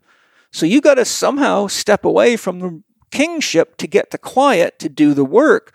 So, and you have to have a simplified life, or you can't, because that's one of the challenges I've had in the last 3 years. I've got to do the podcast. I've got to do marketing for the Institute. I got to film all the time. I'm still coaching clients. I got a 14-acre property to manage. I got 2 kids. So, like, one of the most challenging things for me, mentally and emotionally, is getting the space that I need to juggle the depth of the concepts and the ideas, where I need a lot of headroom to really take all these concepts and say, okay, how do I present these very complicated spiritual concepts, like what is God and what is consciousness, on paper in a way that it can be understood by the very people I'm trying to help? Well, if you've got 50 things going on, it's like you're in the middle of a gunfight trying to write a good book. It doesn't work very well. It's like trying to have sex in the middle of a battlefield. It's hard to do. The point that I'm trying to make is that our dream changes as we mature. As the soul gains more consciousness, the dream that excited the warrior now makes the warrior think, oh my God, I can't handle any more of that. Or my body won't handle any more of that. We were talking about Ibn Britain, right? There's a case of a guy who wore his body out, and his dream had to change. And it's a real crisis sometimes to go through that. But you got to find your new dream, and that's what your soul is doing. Your soul's making sure that you're not just bashing people for millions of dollars a year on a football field, because there's much more to you than that. And so the soul sheds its skin, and if we're resistant to the shedding of the skin because we've externalized ourselves, then someone like Eben only sees himself as viable, as lovable, as meaningful as a professional football player, getting a lot of acknowledgement for that. But when that goes away, if you haven't learned to love yourself and you don't have other ways of expressing yourself, it's a death.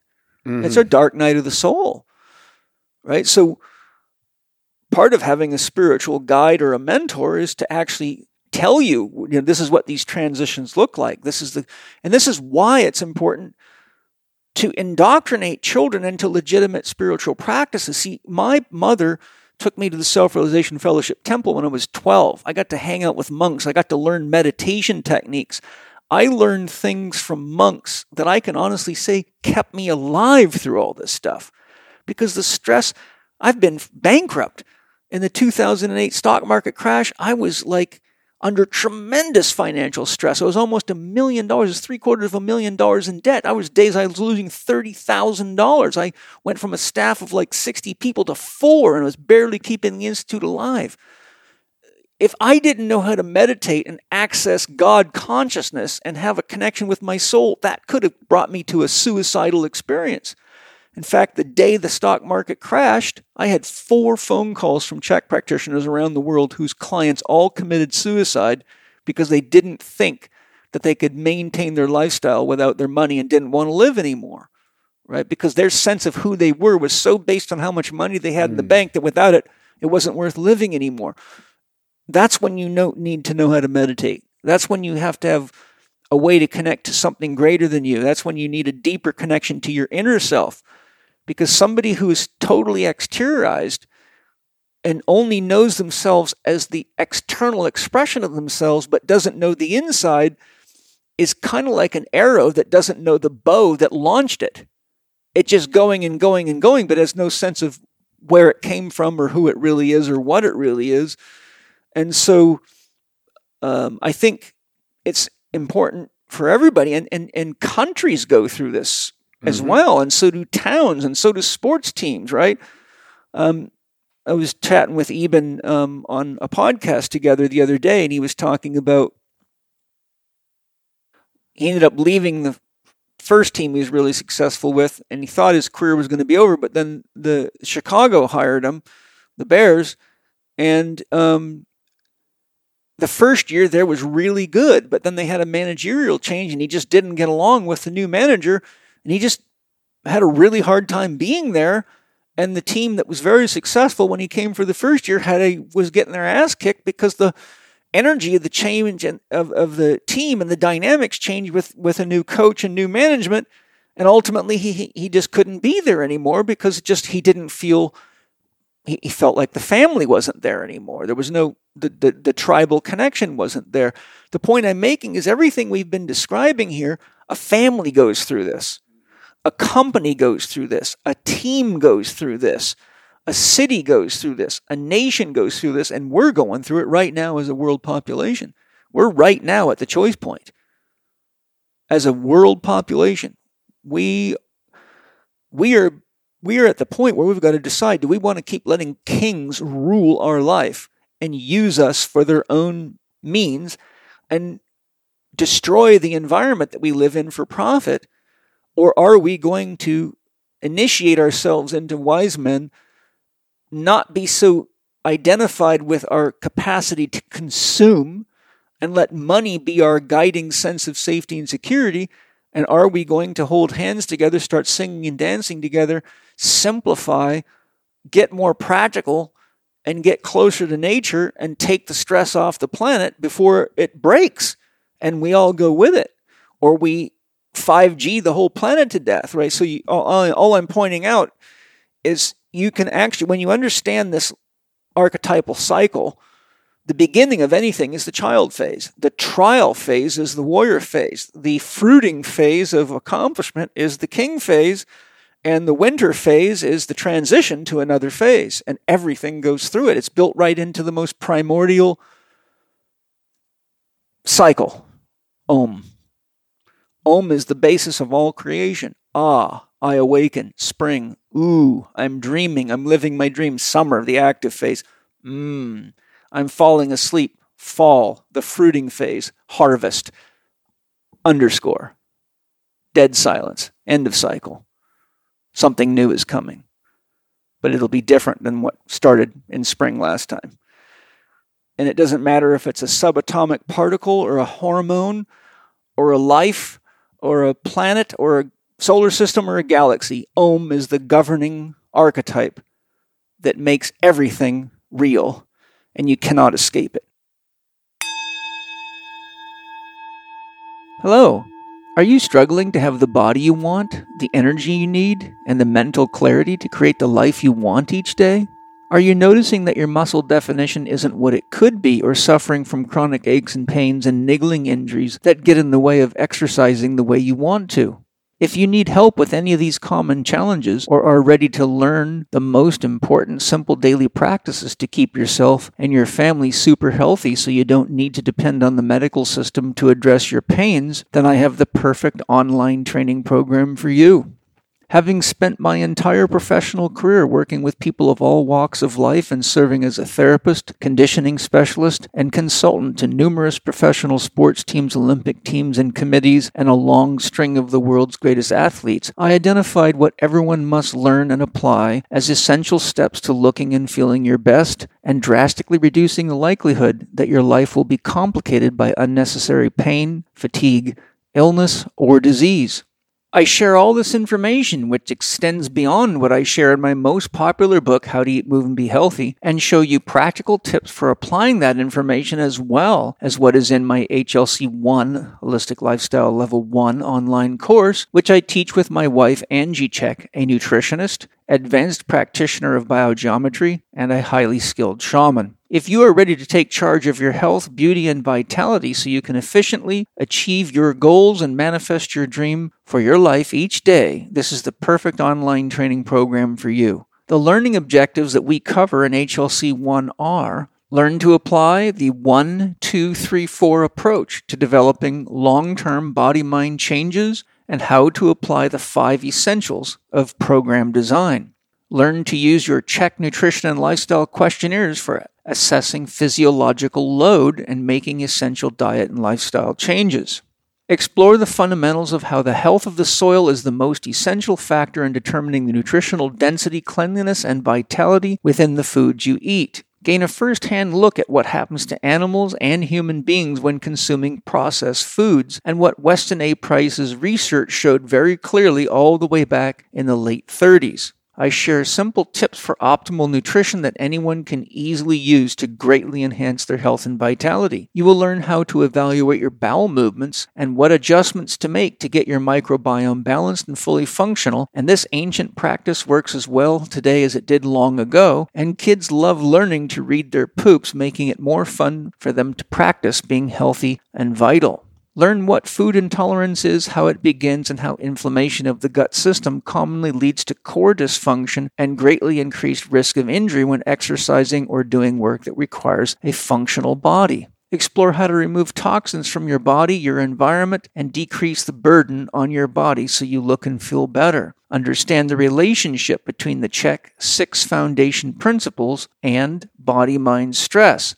You will learn how to apply the 6 Check foundation principles: nutrition, hydration, sleep, breathing, thinking, and movement to balance your body's systems so you can exemplify well-being. Identify common roadblocks to success with diet and lifestyle modifications and gain simple solutions. Discover how and when to use the less is more principle of exercise prescription and how to use my work in exercise system to increase life force energy quickly and easily. When you realize how easy it is to harmonize your body, emotions, and mind, recover from stress faster, and deepen your spiritual practices, you'll be amazed. Work and exercises are so simple, anyone can do them, and they are as powerful as they are simple. If you are ready to have Angie Check and I personally guide you so you can create optimal health and well-being for yourself, your family, and so you can be an inspiration to everyone you know, I'd like to offer you a $25 discount on this important online training program, which you can get by going to chek.group,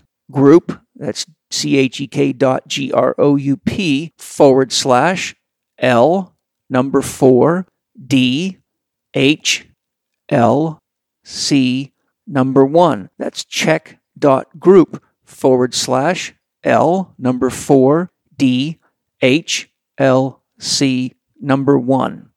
Get your $25 discount by using the code L4DHLC1 on checkout. This special offer ends August 1st, 2023. Enjoy HLC1. I designed that course so that anybody that's ready to be healthy can do it, wear it, and share it. Lots of love.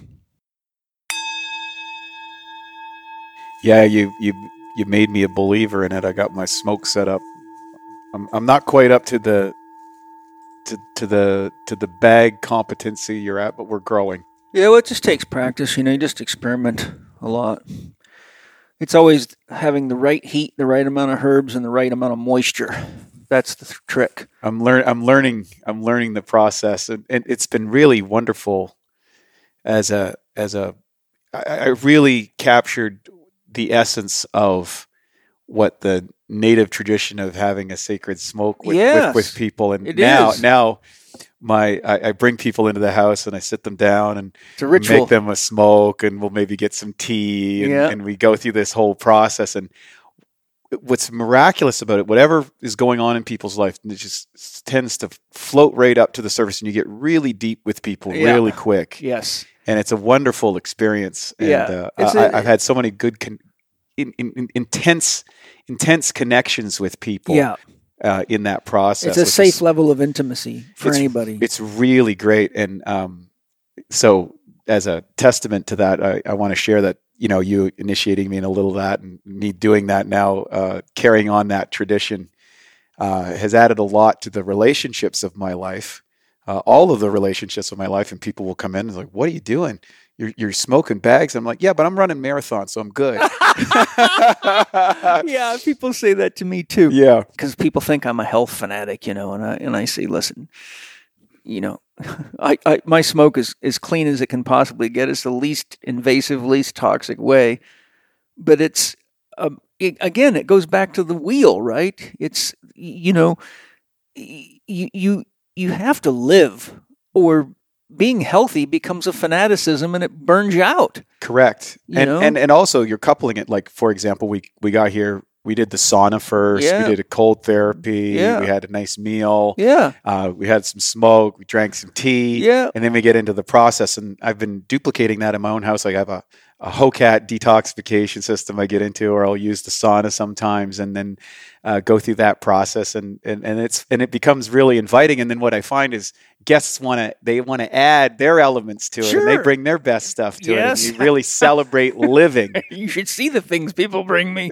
Yeah, indeed. Yeah, some of them need to be kept for very special occasions. Indeed. It's funny though, once people realize that it's safe to share, then everybody wants to contribute to the sacramental offerings. But I think this brings up a nice point as we're kind of closing out, and that is really that being healthy isn't fanaticism, and being healthy means you have to have 4 doctors. You got to know what creates happiness for you and be willing to do it. And you've got to move your body enough to keep yourself healthy, or to be fit enough to do whatever your dream is. I mean, when you're training for a bodybuilding competition, it's very different than when you're going to run a marathon. And it's very different than the amount of shape you need to keep on you just to run your business on a day-to-day basis and just be a healthy guy. But if you made your life so it was always at the level of discipline you had to do to have to compete in Mr. Universe, you'd have burnt out a long time ago. Indeed. You probably end up with all sorts of addictions just to deal with the stress of coping. Indeed. Yeah, that's really, really self-evident. And that's one of the reasons I came back last year at my 50th. I came back and decided I'd go do a few bodybuilding contests, which was fun. I went to the World Championships, was great. And then I knew going into this book, people would say, well, Wade, you've been lifting weights and training and dietary practice, for 35 years. I started at 15. Well, of course that's easy for him. I'm like, fair enough argument. Yeah. I think that's a legitimate argument. So I thought, well, well, how about I go do something that bodybuilders aren't supposed to do? And I'm going to start training for a marathon. So I started training for a marathon immediately after the Mr. Olympia and learned a lot in that whole journey. It was an outcome-oriented goal because I wanted to have a way to push my cardiovascular health into an optimal level. And now I'm uncoupling from the damage of the marathon because that was a pushing as the business. We went to the Inc. 500, then we're doing the bodybuilding, and then I did the endurance training. And now I'm in that regenerative phase, coming back full circle before we start advocating what's in the book. And there's the Ohm cycle. Yes. What's my dream? Yes. Spring. The work of doing it. And that's where you hit the antithesis, the challenges of discipline, the challenges of completion, the challenges of self-management, the challenges of managing the relationships that are necessary to manage so that you can stay focused. Then the fruit. Okay, now I've done it, and then the rest. But one of the problems that Westerners have, particularly Americans, is they skip the rest phase. Yes. They go, what's my dream? I'm doing it. I've succeeded. I'm going to do a new dream. I'm going to torture myself. I'm going to do it. I'm going to do a new dream. And so there's no rest. And so what you end up is you see people, like we talked about earlier, athletes that maybe make it to the Olympics once, but then they burn out. Yes. Or they are top pro for a couple of years and they're real famous in their news, but then they're injured all the time and then their career's over, right? Because they don't understand the Ohm cycle is the foundation of life itself. And if you go against it, well, it's like this. You think you can go against a tidal wave? Good luck. Yep. Good luck. Well, you're going against the entire universe if you go against Ohm. Yes.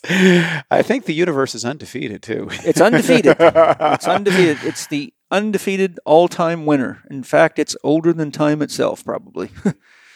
Just to close up, what's important to share now? I mean, your book's coming out. You guys are always... I never can stop being amazed with how many new products and new technologies and upgrades you do on the product. I want to give a shout out to my business partner, Matt Gallan, who's an extreme driving force in the innovation of a lot of the company directives and finding ways to really get really great people at what they do and putting them all together to do amazing things. As I indicated earlier, we developed a lot of the technological aspects of the company with our tech team, which is world-class at what they do, as well as we have a microbiology department. Both are in Bosnia, and that allows us to do experiments that really very few supplement companies have the capabilities of doing. So when people talk about, the book is an oversight beyond the supplement company, because so many people will see Matt and myself and they see us as the executives or the founders of a supplement company and they think that's the be all and end all. Mm-hmm. And I've always communicated this is that, well, the supplements are in addition to these lifestyle principles. Yeah. And so the book is a composite of, okay, how do I determine my basic physiology, leveraging both science and observation? And then what journey would I like to go on next? Yeah. And we outline almost like a twist the plot book. You don't have to read the whole 550 pages. It's got 60 pages of research citing that was performed by Natha, a PhD that works with us and, that has the discerning capabilities of what's good science, what's bad science, that sort of stuff. And then putting it not in a way, hey, do what Wade does or do what Matt does. Do what's your next journey. How do you optimize that using biohactology, lifestyle stuff, the right supplementation, the right detoxification pathways, all of that. And then to inspire people that whatever age they might be, wherever they might be on that continuum of their health, is that, there's still time to live your best life in this moment. You can't change the past, but you can change your relation to the past and what that means as you move forward into what I call healthy aging, living your best life as you age so that you can share those insights, both the things that worked and the things that didn't, to help make it a little better for the generations to come in your intimate environment and even on a more grander scale. And that's what the idea of the book is. I think you just created a new word there. What's that? Biohactology. Maybe. I don't know if that's in the dictionary. I don't even know if Dave Asprey's come up with that one. I thanked Dave recently on a podcast that we did because I realized that I moved to where I moved to, part of the influence was I got to go to his biohacking center. I go to Upgraded Labs all the time, great staff over there. I get to go to Gold's Gym, the gym I dreamed of. I get to be at Venice Beach, put my feet in the sand and jump in the ocean that I used to see Arnold and pumping iron and all those things. And I get to go to Irwan, a great store. And so if I run into our clients and friends all the time. I love that. If you see me at one of those places, please interrupt my workout or interrupt me at the grocery. I love hearing those stories. It's really wonderful to see the transformative aspects that some of the products and services that we've offered to people over the years is making a difference, and it inspires us. In fact, we read all of those testimonials each and every week to our entire staff, so that no matter what part of the company they're involved in, they're realizing that they're on a mission and they're making a difference in the world for people. Yeah. And that's exciting. From the science side, I want to illustrate this. Right now, what's happening for all nutrition companies, I don't know if they're aware, the FTC and the FDA have kind of teamed up to put a broad-based proof element to does your products and services work. It's very complex and it's very directive, and we're meeting all of those standards, which are very difficult. And I'm concerned that a lot of supplement companies that don't have the resources that we have are going to be able to survive in this. So I encourage people to support whatever companies they have that they trust and they value and that are making a difference in their life, to really, continue to double down on that because they're making a difference. For us, one of the things that we've been able to do is to evaluate the raw elements. So when you make a product as a supplement company, and this is I'm going to tip my hand to everybody of how you develop, the best in class products. Most people just go by lab assays. So it says it doesn't have these toxins or it has this percentage of an active ingredient. Well, if you have a lab like we do, you can actually test that to see if those elements are active in your microbiome, if they're actively getting delivered inside the cell. Yeah. And turns out it's not intuitive. Turns out that something that might say it has 15% of the active element versus something that's 100%, well, you think, well, the 100% element's going to be better. Well, that's not necessarily the case. Yeah. So we've been able to systematically improve every single formula that we have, as well as cultivate new frontiers in development with some of the products that we're set to release over the next couple of years. Some breakthroughs from my own training in regards to fat metabolism's coming. We have some stuff on sleep. We also have a wide variety of cognitive enhancement products through our sub-brand Newtopia, which is really exciting. And having a great research team and we always have a policy is, well, let's get out of the realm of opinions and theories and let's test it. Mm-hmm. So we have everything's tested in our own labs as well as what happens in the lab assay. And then we have a testing group. People can join that. It's a BioTribe. Where our preliminary products, we actually put them out to people who are using them and get their direct feedback. Our last formula, I think, was 55 iterations based on not just on the lab science, but also what was the experience of our BioTribe members to give us the feedback. And we tweaked that out so that we could find the specifics to affect the broadest amount of people possible, mm-hmm. coupled with everything that we do. Everything we do has a money-back guarantee.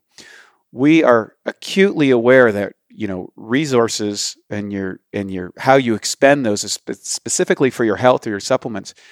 I really value people continuing on with their own experience. So the book is to give you some ideas of how to go about that in your own discovery. Second, products that you can trust that meet the standards and exceed maybe anything that you've had.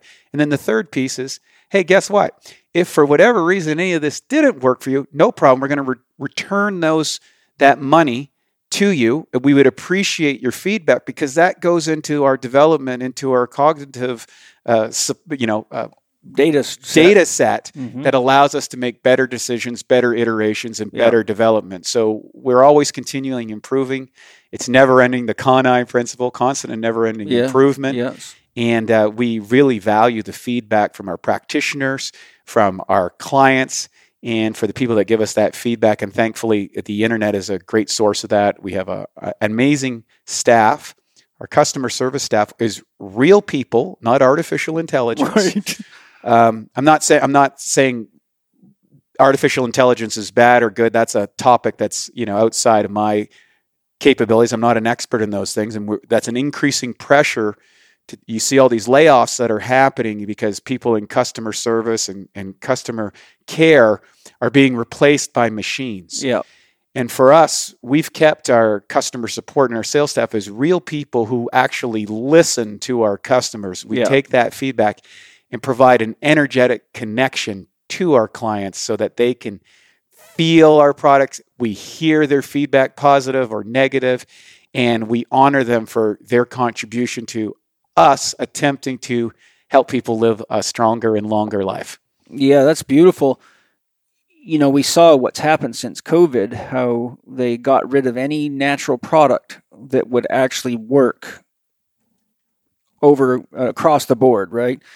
And, of course, as a supplement manufacturer, they've been trying to lower the doses you can have of any vitamins, etc. My concern is that they're going to use companies like you to do sound research to prove their products work so they know exactly which ones to get rid of. It's a real possibility. It sucks. It's something that we certainly face. We've talked about it as an executive team in our company. We inform everybody in our company, recognize that these are evolutionary pressures for both people in the natural food products, in the natural supplement products that we have to address. We're prepared to the best of our ability to meet all of those challenges on the legal side, on the proof side, the combination of elements. We have studies going on that we're advocating both outside of the United States and inside of the United States with human studies. And so if anybody's going to stand the test of time, well, we're committed to that process, and we're putting everything that we can in place to be able to provide those services to people because it matters. It makes a difference. And it's going to take people with your commitment to the truth to possibly end up in courts of law with lawyers defending the truth through real science to say, you can't just tell us not to use this stuff because you can't outlaw nature. That's right. You can't outlaw health. But the little guys like me won't have the resources to, go to the battlefield where that kind of stuff plays out because, I've talked to and interviewed and know the CEOs of many major corporations, even in your own field. And some of these lawsuits they've had to go through are extremely expensive and long. I talked to Selena, who owns Selena Naturally, that used to be the Grain and Salt Society, and the crap that they've thrown at them with salts and all the regulations and the money they have to pay. It's unbelievable. And all the lawsuits she's had to go through just to protect her right to sell salt against major corporations that don't want competition from little corporations. And it's a real David and Goliath show, but the point I'm making is I'm glad you guys are doing this because it's only going to be the companies like you that have the muscle to stand up for the rest of us to protect our ability to be healthy. Yeah, and that's part of why we're in support of your podcast. Thank you. Because we have to fight that fight for our wisdom keepers to be able to disseminate the wisdom. Yeah. And we have to be out there on the battlefield and engage in the preservation of the truth and the advocation of the truth. Yeah. And to encourage us. And I would say this, the good news is the universe is undefeated. And we do our best to align with the universal energies. So I believe, even though whatever the listener might be facing, whatever the obstacles they might be facing, the tests that they're in, the trial they're having, that decision point as they move into the next season, rest assured, this isn't the first time this has happened on this plane of existence. It's not the last time. And I always say that the challenges that you're facing is an invitation from divinity itself to discover aspects that lie within you that you may not have cultivated and developed. And sometimes a little bit of pressure goes a long ways. And I've been a resistance trainer for my whole life, and I'll continue to stand up against the resistance, and eventually the resistance will take me out. That's the nature, but it won't take out my soul. It's got my body, but it won't get my soul, as the great Hall & Oates said. Yeah, well, the other thing too is when the going gets tough, the tough get going. And I think today this is one of the reasons we've all got to be, as Aubrey Marcus would say, fit for service, because we all have to support each other in protecting the truth of health, the truth of the environment, the truth of real supplementation versus designer drugs made by drug companies that are supposed to fix what you can't fix without living healthy. So it's very important for us all to be fit for service and be tough enough to stand our ground and protect our sovereignty and our freedoms and our rights as human beings, first and foremost, and as citizens of a nation, and as citizens of a world, and as expressions of nature. And anybody that tries to sell you on something else is trying to sell you on something that is not congruent with reality. And whenever you depart from reality, you create illusions, and illusions are never sustainable because an illusion doesn't interface with reality. So it has definitely got a much shorter shelf life than reality does. Indeed. So if people want to know more, they can pre-order the book. Yeah. It's coming out, The Ultimate Nutrition Bible. It'll be out this fall with Hay House. Where's the best place to pre-order it? Well, they can go to our website, or they can go on to any of the sites, because Hay House is already taking pre-orders. We're not going to actively start promoting till later this year. We're going through our, I would say that winter phase now that we've got it all done. We've got a couple of little events to get done, and then Matt and I are supercharging ourselves as we get ready for the big charge this fall, as we go out there and start banging the drum and blowing the horns and getting out there and really inviting all of the warriors that are out there helping people in this health thing, the practitioners, the nutritionists, the people who are trying to make the best choices for their children and their aging parents. Here's a way that you can systematically get started, get going, and recognize there's a lot of different journeys for a lot of people, and we want to invite them to support that cause. And if we can help them do a little better in their life, then everybody wins. Yeah, lovely. Well, thank you. And thank you for Bioptimizers and everything you guys are doing. It's really, for me, it's very important that I only have partners as sponsors that are 100% aligned with my values for the same reasons that you live that way. And so thanks to all the sponsors, and thank you guys all for anything you buy from the sponsors. Not only does it support your health and vitality, it supports the podcast. And I look forward to sharing more with you guys, and I hope you learned a lot today. We covered a lot of really important stuff, and right now is the time to be a health warrior, which means you got to take care of yourself, because I don't think I need to tell you we got things to protect, including our children, including everything in nature, and including our freedoms and our rights, and that means each other. So lots of love. Look forward to sharing more with you next week. See you then. Thank you for listening to Living 4D with Paul Chek and today's guest, Wade Lightheart. You can connect with Wade and Bioptimizers through Facebook, Instagram, and YouTube at Bioptimizers. Check out Wade's podcast, The Awesome Health Podcast, available on Apple Podcasts and Stitcher. Living 4D listeners can save 10% on all Bioptimizers products by using the code PAUL10 at bioptimizers.com/shop. In particular, Paul recommends that you try Magnesium Breakthrough, a full-spectrum magnesium supplement. Go to magbreakthrough.com/living4D and use the same promo code PAUL10. That's magbreakthrough.com/living4D, and the promo code is PAUL10.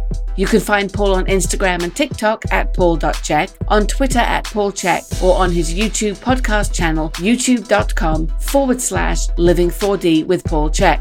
You can watch more on Paul's blog at paulchecksblog.com or visit the Check Institute site at checkinstitute.com to find Paul's e-learning courses, advanced training programs, and to learn more about the Check Academy.